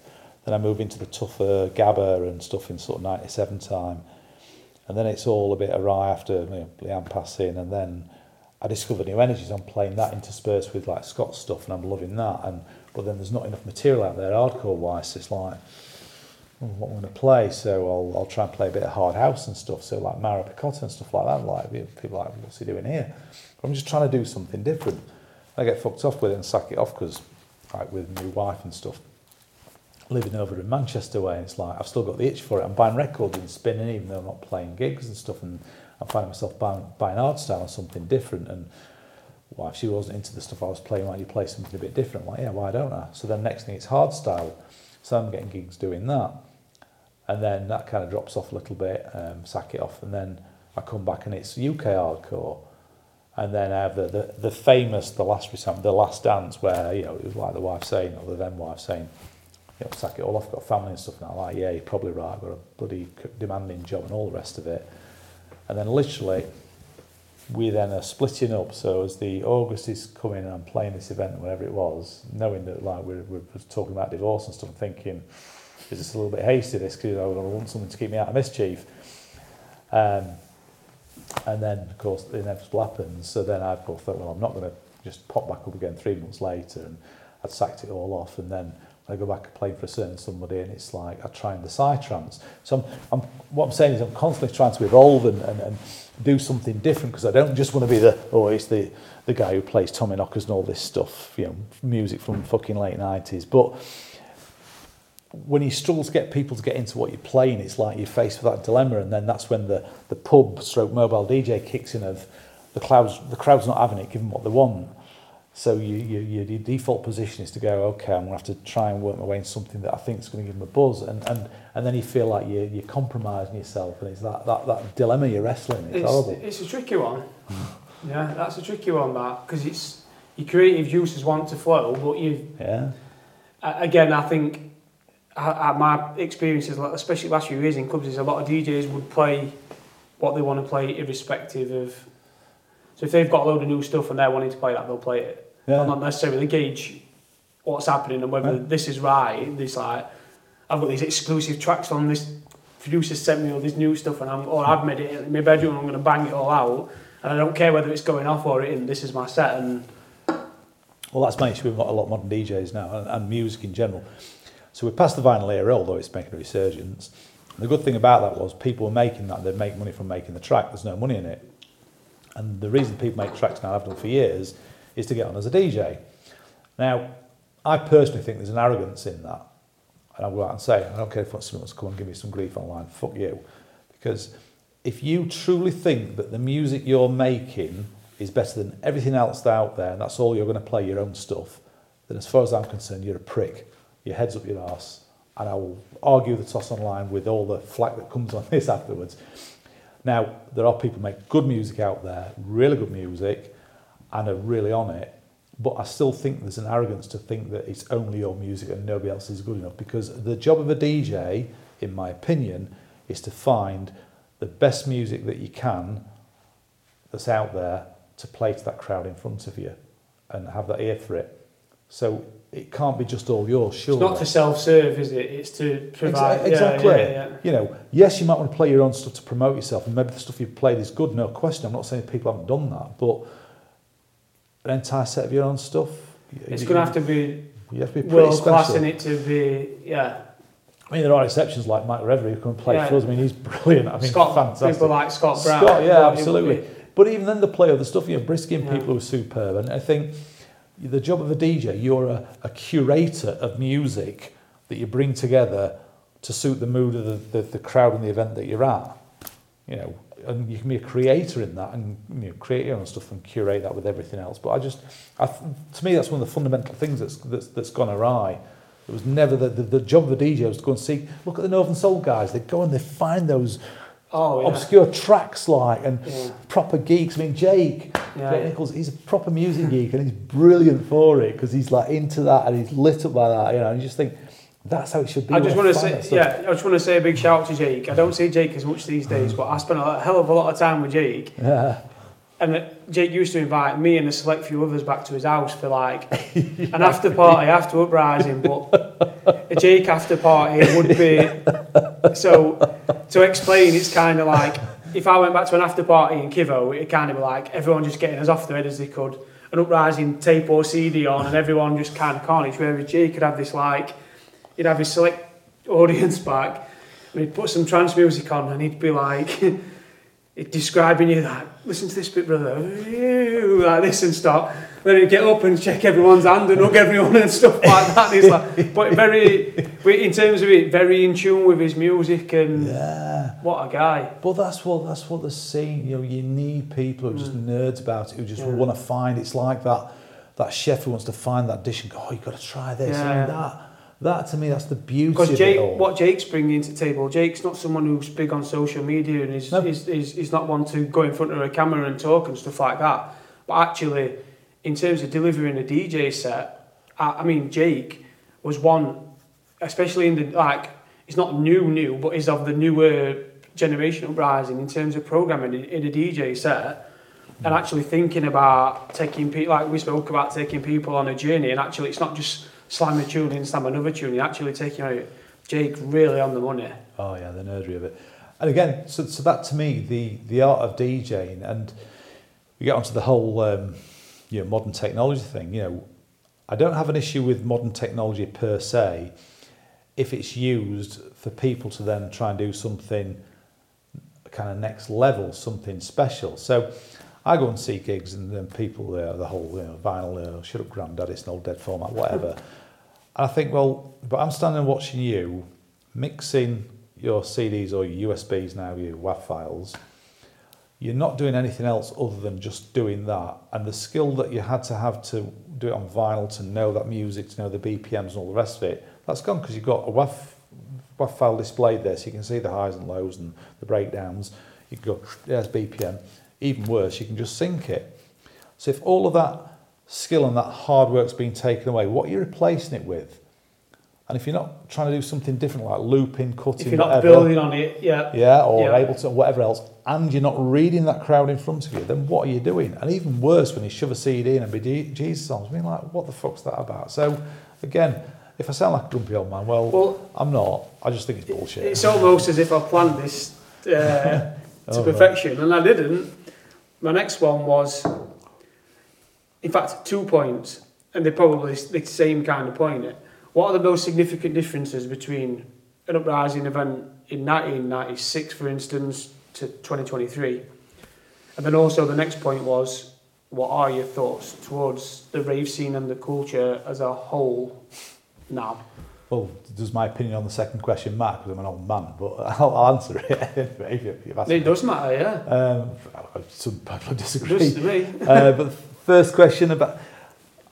I think the challenge with Uprising is that you've got a lot of people who were in it right at the very beginning, people of my age, so old fuckers like me, yeah? You've then got people who come through in the different eras, like yourself came through in that mid-2000s era, and probably people who come in like the tens era, as it were, even though we've been a bit hit and miss. So you've got these different people with different perspectives. And because the modern predisposition is a bit more commercial, or has been, as opposed to me being a has-been, you've got this real weird mix that you're trying to appeal to. And I was not anti the newer stuff, but I was a little bit indifferent. And when we did the last event, we booked like Mike Reverie, we booked Club Filler, as well as Mark and stuff. And there's a bit of grief about it, and people say, oh, it's just turned to the same and all the rest of it. And I'm like, I was a bit bemused by that, because I'm thinking, well, there's only two more modern name DJs, and what we're trying to do is we're trying to tread the balance between the two. Because again, I'll keep playing fucking Tomahawks and stuff, and that's why I chose to not play a really old set. And I stood and I watched Mike Reverie play what he was playing, and I watched the reaction of the crowd, and there's some of the vocalist stuff I didn't recognise the tracks particularly, but it's like his rehashes, reworkings, what he'd done. I seen girls on the front row like chanting along, but at the same time it was banging what he was playing. Even I felt that although we are teaching on the happier side of stuff, maybe teaching towards a more commercial sound, it was actually still really good as a DJ and somebody who's dabbled in production and all the rest of it. I could appreciate what he's done. I thought he was really good. Yeah. And the reaction from the crowd said it all. Yeah. And that was, I won't say it was my epiphany, but that was my realisation that, what you see as a genre of music or other stuff, given that you're a man in his 50s, isn't necessarily what the people who are coming out want. So you have to accept that and roll with it. And even Club Filler, who was playing, he plays on happier stuff, he played tougher. I could tell he played tougher. He read the crowd, and fair play to him. So you've got this interesting, almost crossroads, or this. Can we bring along the people who have always been around and still want to go out and party every once in a while, and appreciate the nod back to the past, but appreciate what we're trying to do going forward. And I think there's all the essence of Uprising has always been a little bit anti-establishment, to be multi-genre, to be a little bit punky, a bit punk IPA, but screw the system, and not completely roll over to commercial. But you've got to mix it up. And I've always thought that you see some of these Gabonites and they get really sniffy about, even if it's a little bit bouncy techno and stuff, and there's that almost that snobbishness about it. And to me, that's as bad as going full on party mode. You've got to tread between the two, and it's that. So to ask me where the direction is going, I mean, we've got Jamie and Jake who are coming in and kind of bringing their influence now because they're still gigging out regular. To me, that's the right thing to do. And Jamie gets the ethos of Uprising and the spirit of what we're trying to do, as does Jake. So I'm in for myself, Kenny, Brian, whatever, in the background. Hopefully we'll go forward and we'll keep the imagination of people. And even if people are a bit more commercial, whatever else, we'll kind of tread that line. I think there's a place for what we do in the modern world. The thing I always can't get my head around is, why do young people want to hear a manufactured sound that's come mainly from things like the casinos and the like, who are trying to replace the Tom Jones and the Shirley Basses of the day. So the EDM is this like backward fucking deformed cousin of proper dance music. Yeah. So why do you want to have that stuff that people are dictating to you? I'm not the 53-year-old guy saying what you should listen to. I'm saying, if back in the day the rave tours was the counterculture to the mainstream poppy stuff, then surely today's underground scene should be the same, otherwise it's not underground. Absolutely.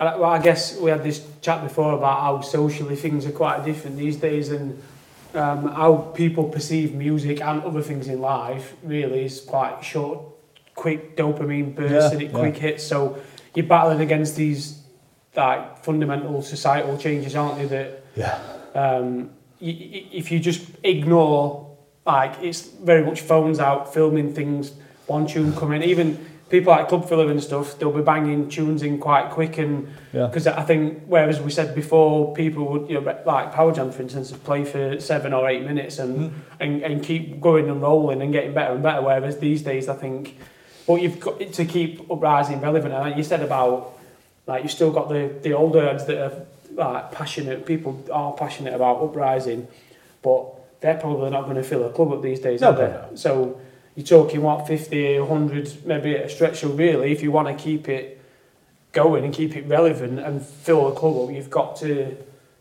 adapt, haven't you? Yeah, you absolutely have. And I think you can adapt to the times without, completely, selling out, or, as we used to say back in the day, in the olden days, or kind of compromising the integrity of what you're about. And there are other events that seem to do it. And there's other labels that's kind of sprung up, and there's labels that have stood the test of time, like Lunacy's Night Force, and they're producing artists mixing the old and the new and others. So, and on vinyl as well, which is nice to see because it's collectible. I mean, sorry to harp on about vinyl, but you bought something, you owned it, you held it in your hands. There's something about it. People I knew from back in the early days who went out raving in the early days themselves bought vinyls, even though they were just regular people. It wasn't just the preserver DJs. And I think that's the problem with music now. It's become so disposable, and it's on a Spotify or whatever else. Will it ever stand the test of time? Will you ever see a Jones and Stevenson First Rebirth or something like that? Like that track, for instance, still bangs now, doesn't it? Like, there's so much. It does.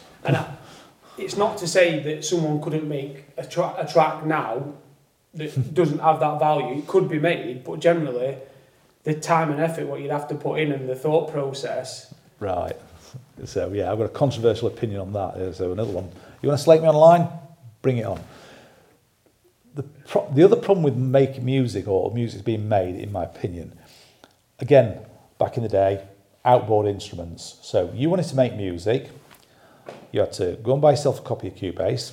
That cost you big. You'd have to go and buy some instruments, or you'd have to go and buy a sampler.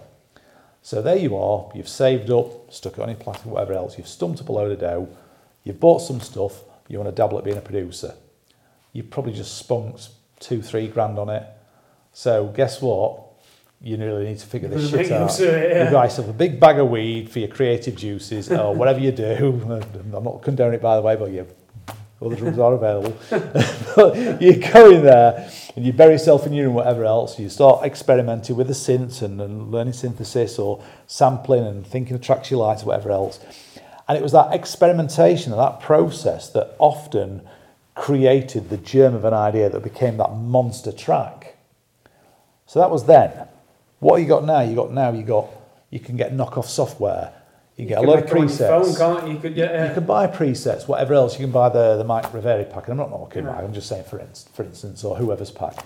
So you can buy these preset packs and you can chuck it together. And what's happened now is, back then, the production wasn't as good, so the soundscape was quite flat and quite sparse, whereas the focus is too much on the production and not that initial sound and that germ of an idea.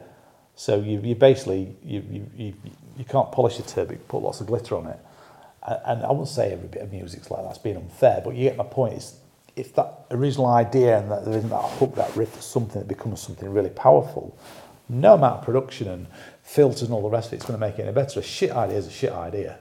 And I think that's what, and I know you dabbled a little bit with production, and for me it's something that I've tried and it doesn't get my creative juices flowing. And I think that you can learn how to use Photoshop and learn the techniques of how to design something, but the actual art underneath it, the creativity.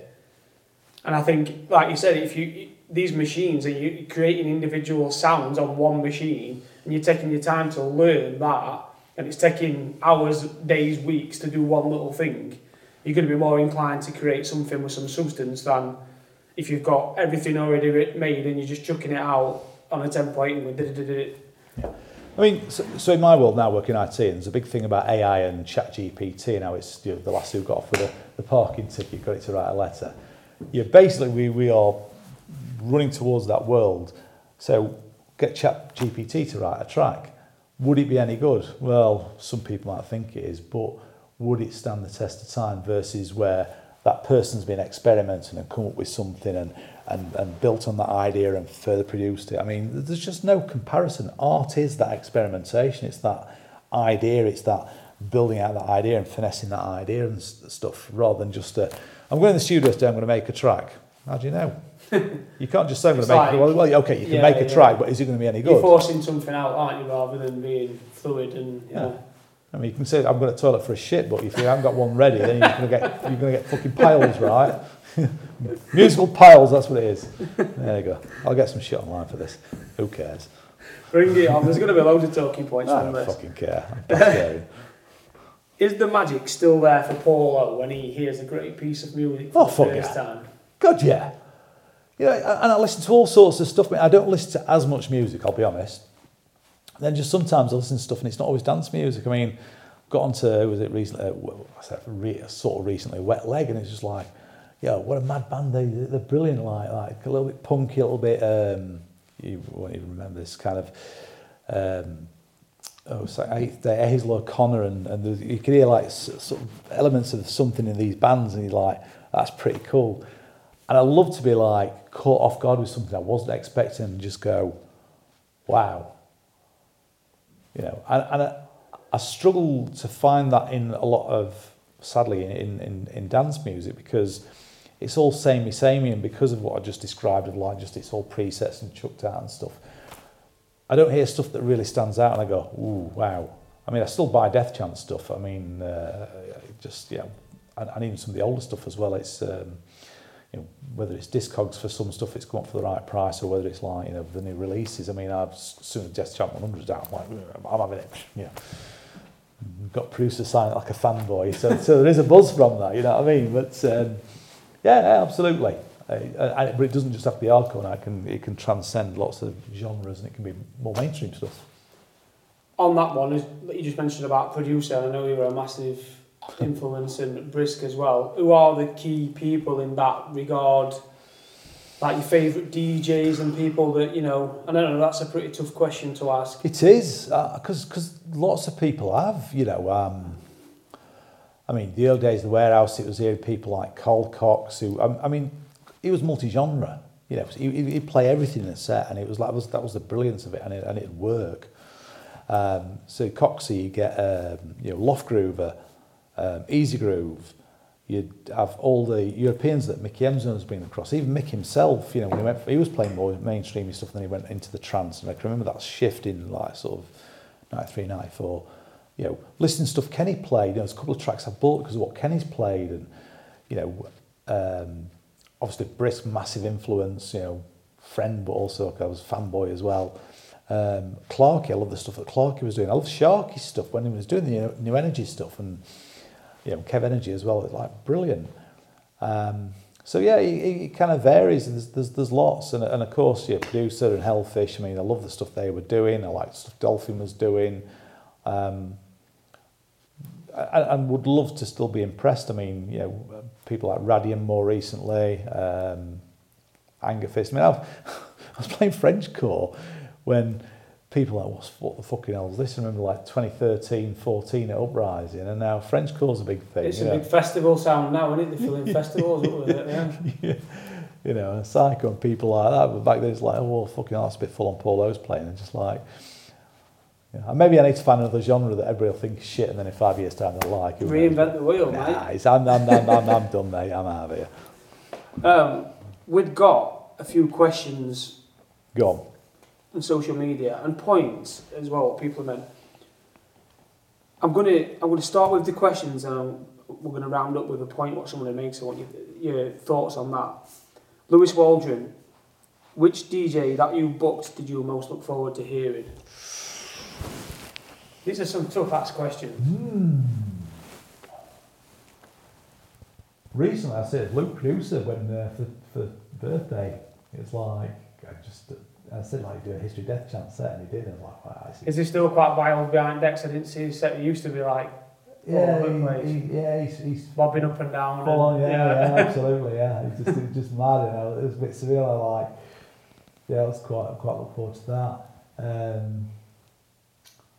Ooh, a tricky one. Stu Allen must have been a big one as well, because he was I mean, Stu was just brilliant, you know. I mean, just reflect on that. I mean, we were, in fact, interestingly enough, I've just had an email today to ask if I want to play for the next one, which is one, fuck yeah.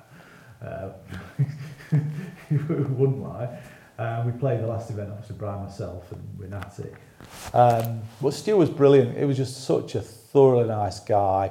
You know, he had a certain style and, you know, kind of set he played, but, you know, just people loved it. He always put a good set on for us.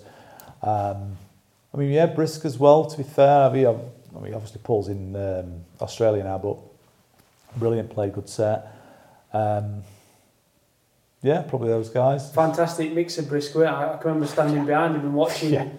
And you know, when you learn how to DJ, and even back then, it were quite a bit more technical on vinyl. I watched him once. He actually played at Rotherham somewhere. And I stood behind, like literally behind him and watching him on crossfader.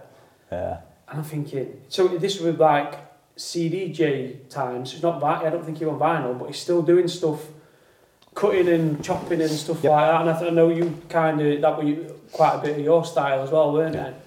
I remember I played back to back with him a few times, and the first time it's like, fucking hell, you know, you think, oh, I'll play back to back, be fine. And that's when you realise, not just watching, but actually having to work with him, you're like 8 bars in, and he's bringing that mix in.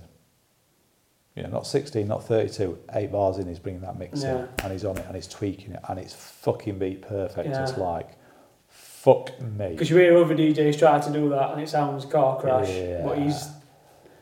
Yeah, it's just, first time was tough. Second couple of times, I feel like I kind of held my own. But I tell you now, that was a fucking wake-up call, that man. What else do we have here? What was your favourite year to DJ in at Uprising?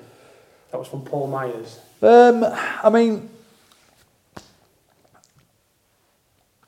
I would have said for a while, I would have said 97, albeit up until summer and the inevitable with Leanne. But I think more recently, I quite enjoyed 2014 as well, because I was kind of like, good stuff going on. Me and Alex been together for a little while. It was run up to our wedding.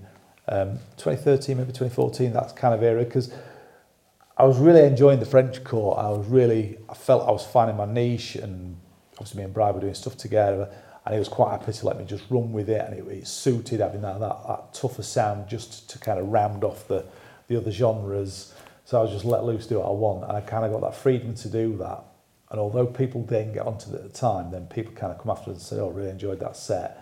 So yeah, I said 2013, 14 probably. Didn't expect that. Thought it would have been mid-90s. Next one, Robert Greer. This one's a bit left field. Go on. How did MC Beats, so your brother, fit in with him being the only white MC? That's a bit whitest. Yeah. Well, he did put a little bit more spiel under that, but I kind of just... right, okay. Be interested. Yeah, no, he did say that he thought he were a really good MC in his own way, but his style were considerably different. Yeah, so, I mean, there's still a lot to talk about this. Oh, yeah, you just got on because you're Paul. So, the bottom line is... Thanks, Siri. Siri's picking it up. Yeah, fuck off, Siri. So, we were all going out and doing our thing at Norma Jean's, and there was myself, there's our kid, there's Unity, and there's Danny Edwell. And they were kind of building the little thing and getting the little flow. And, you know, when our kid was on it and he was really into it and he was into his music, not saying he isn't now, but he was kind of putting the spade work in. He was doing pretty well, so he got his own sound, just like Unity had as well. He was also another white guy, but you know, seemed to hold his own. So it just gave a bit of a, I don't know, a bit of a different sort of flavour ingredient to the night. Yeah. You know, you look at events now, and everybody's got the same MCs on. I mean, we had obviously Danny, and then we got Dominic as well, Derma, as well as obviously Natty and JD and Marcus, who were like the three wise men who were playing everywhere. So tried out, again, it was a conscious decision to try and mix that up and not just rely on those three, but build out our own. You know, and our kid, to his credit, he built his own fan base and got his own following. Yeah. So, you know, I think he did. I know I told you this before, but like I was probably more into MCing than I was DJing when I was younger. Yeah. And I had my list of I thought were the favourite ones, and it used to think it in. I never regarded Joe Ian as one of my favourites, but that Stu Allen tape, the majority of that tape is Nats and your Ian on back to back. Yeah. And that's my favourite. They had this thing where Nat's doing a bit and he jumps in, pops in. Yeah. And it's like, you know, so yeah, he more than held his own. And obviously Carl Space came in at Favourite Art Mode, it was another completely different style, really. Yeah. More like Ribsy type. Yep. Austin. Yeah. But whereas a lot of the white MCs are a bit like a Poundland M&M, it's like biddy because they're trying to ape what Natty and Mark are doing, and if you're trying to ape somebody else's lyrics and the style and everything else, it's not going to work. And Carl didn't, and Ian didn't really need their own distinctive thing. I know did Craig Eunice, to be fair, either. He got his own style, so you know what, that's how it worked. Last thing what I'm going to finish up on, I saw something quite interesting, and it's from Amber D. So Amber D's a DJ, she just like plays like Tidy, does all like hard house and hard trance and stuff like that. And she posts quite a bit of topical stuff, and a bit like me and you in a way, she puts stuff on to get people talking and enjoys positive and negative interactions. That's the diplomatic way I'm going to put it. This kind of got me, and I thought I saw this like 3 days ago and I stuck it on list. So it says, so it's not a question, it's a point that she made. She put, Amber D, let's get back to DJs being DJs. Stick us back in the dark corners of clubs. I saw this. Put the focus back on the music. Yep. I'm proud to be from that era, before it was cool to DJ. I know things have to change, but what remains is integrity. Absolutely. What are your thoughts on that? Bang on the money. Just said it all, and I'm not denying anybody having the moment of fame or anything else, but I've even some events recently of kind of folks popping up, and I just think, why are you doing it? Why are you doing it? If you're doing it because you want to be famous, well, go on fucking Celebrity Big Brother or something like that, or not Celebrity Big Brother, because maybe you would, or do whatever, do some reality show. Do that shit, if you want to be famous at any cost. It's like people want to go on X Factor. I kind of understand that you want to get on, but that's not the way to do it. Let that artistry, I sound like I'm bigging it up, but let that be with people who want to do it because they want to do a good job and entertain people, and that overrides everything else. You know, the fact that somebody said that you looked at videos of the warehouse and people were just like facing all directions, weren't looking at the DJ. That's what I was going to say, yeah. You know, it was like brilliant. For quite some time I got away with being able to go lots of places and nobody knew who I was because you didn't know who Paulo was, which was brilliant. And it's quite funny now because now I'm an old twat. Nobody knows or cares who I am either because I don't do the whole, you know, stand up there and chasing the image and profile or anything else thing. So kind of suits me, and I think she's making a perfectly valid point. I think it's absolutely what it should be like. Because I think taking into consideration what things were like back in the 90s and then thinking about things now, so you think about if a DJ's playing now at like some of the big events, some massive screens with the name on and the spotlights are on them, and I get it. I think one of the terms I thought about is that they call it more of a show, and that's more of a show. Whereas, like the first Uprising I went to, if you remember the Nelson Mandela one, the DJ were parked off in corner. Yeah. So naturally everyone's facing towards MC. Yeah. And I genuinely reckon a lot of the time at Uprising, me and my mates that went, because I was more into the DJing and the tapes and all that, I knew who was on, but a lot of my mates had no idea who were DJing, who were MCing. They were just there having the lot up, having a party. There you go. But you know, why should they care who they are? Why does it matter? You know, it's like, I'm not bothered about having the big screens and all the rest of it. I think to get someone to come up after your set and say, that were a really good set, mate, nice one. Is and you know they mean it. That's way more. They've took time to come and find you to say. Yeah. Whereas I think these days it's all social media and spotlights and flashy lights. Yeah. And Yeah. You know, getting the likes and stuff. I mean, my fan page, how many likes have I got on that? I don't know. I can't remember last time I checked. It might be a couple of thousand, something like that. I have no idea. I remember when I was booking somebody and I was looking to book an MC and the agent said, oh, they've got 50,000 likes. I'm like, so fucking what? What does that mean? Is he a good DJ? Oh, the MC, but it's like, I mean, they're all right, but it's like, I don't want to say it was or anything else because they're not bad MC, but it's just like, I was like, they want how much? And so well, they've got all those likes. And yeah, well, we put events out in Uprising, you know, this whole likes thing. I remember showing my lad, it was the one before, it was just before we didn't do it because it was COVID.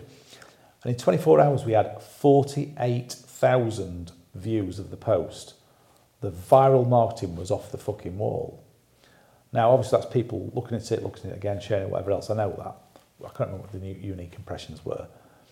But I've always said to Bri this, and he'll tell you, they take the whole online thing with a pinch of salt. You know, 1,000 people say they go, and it's like, no, they're not.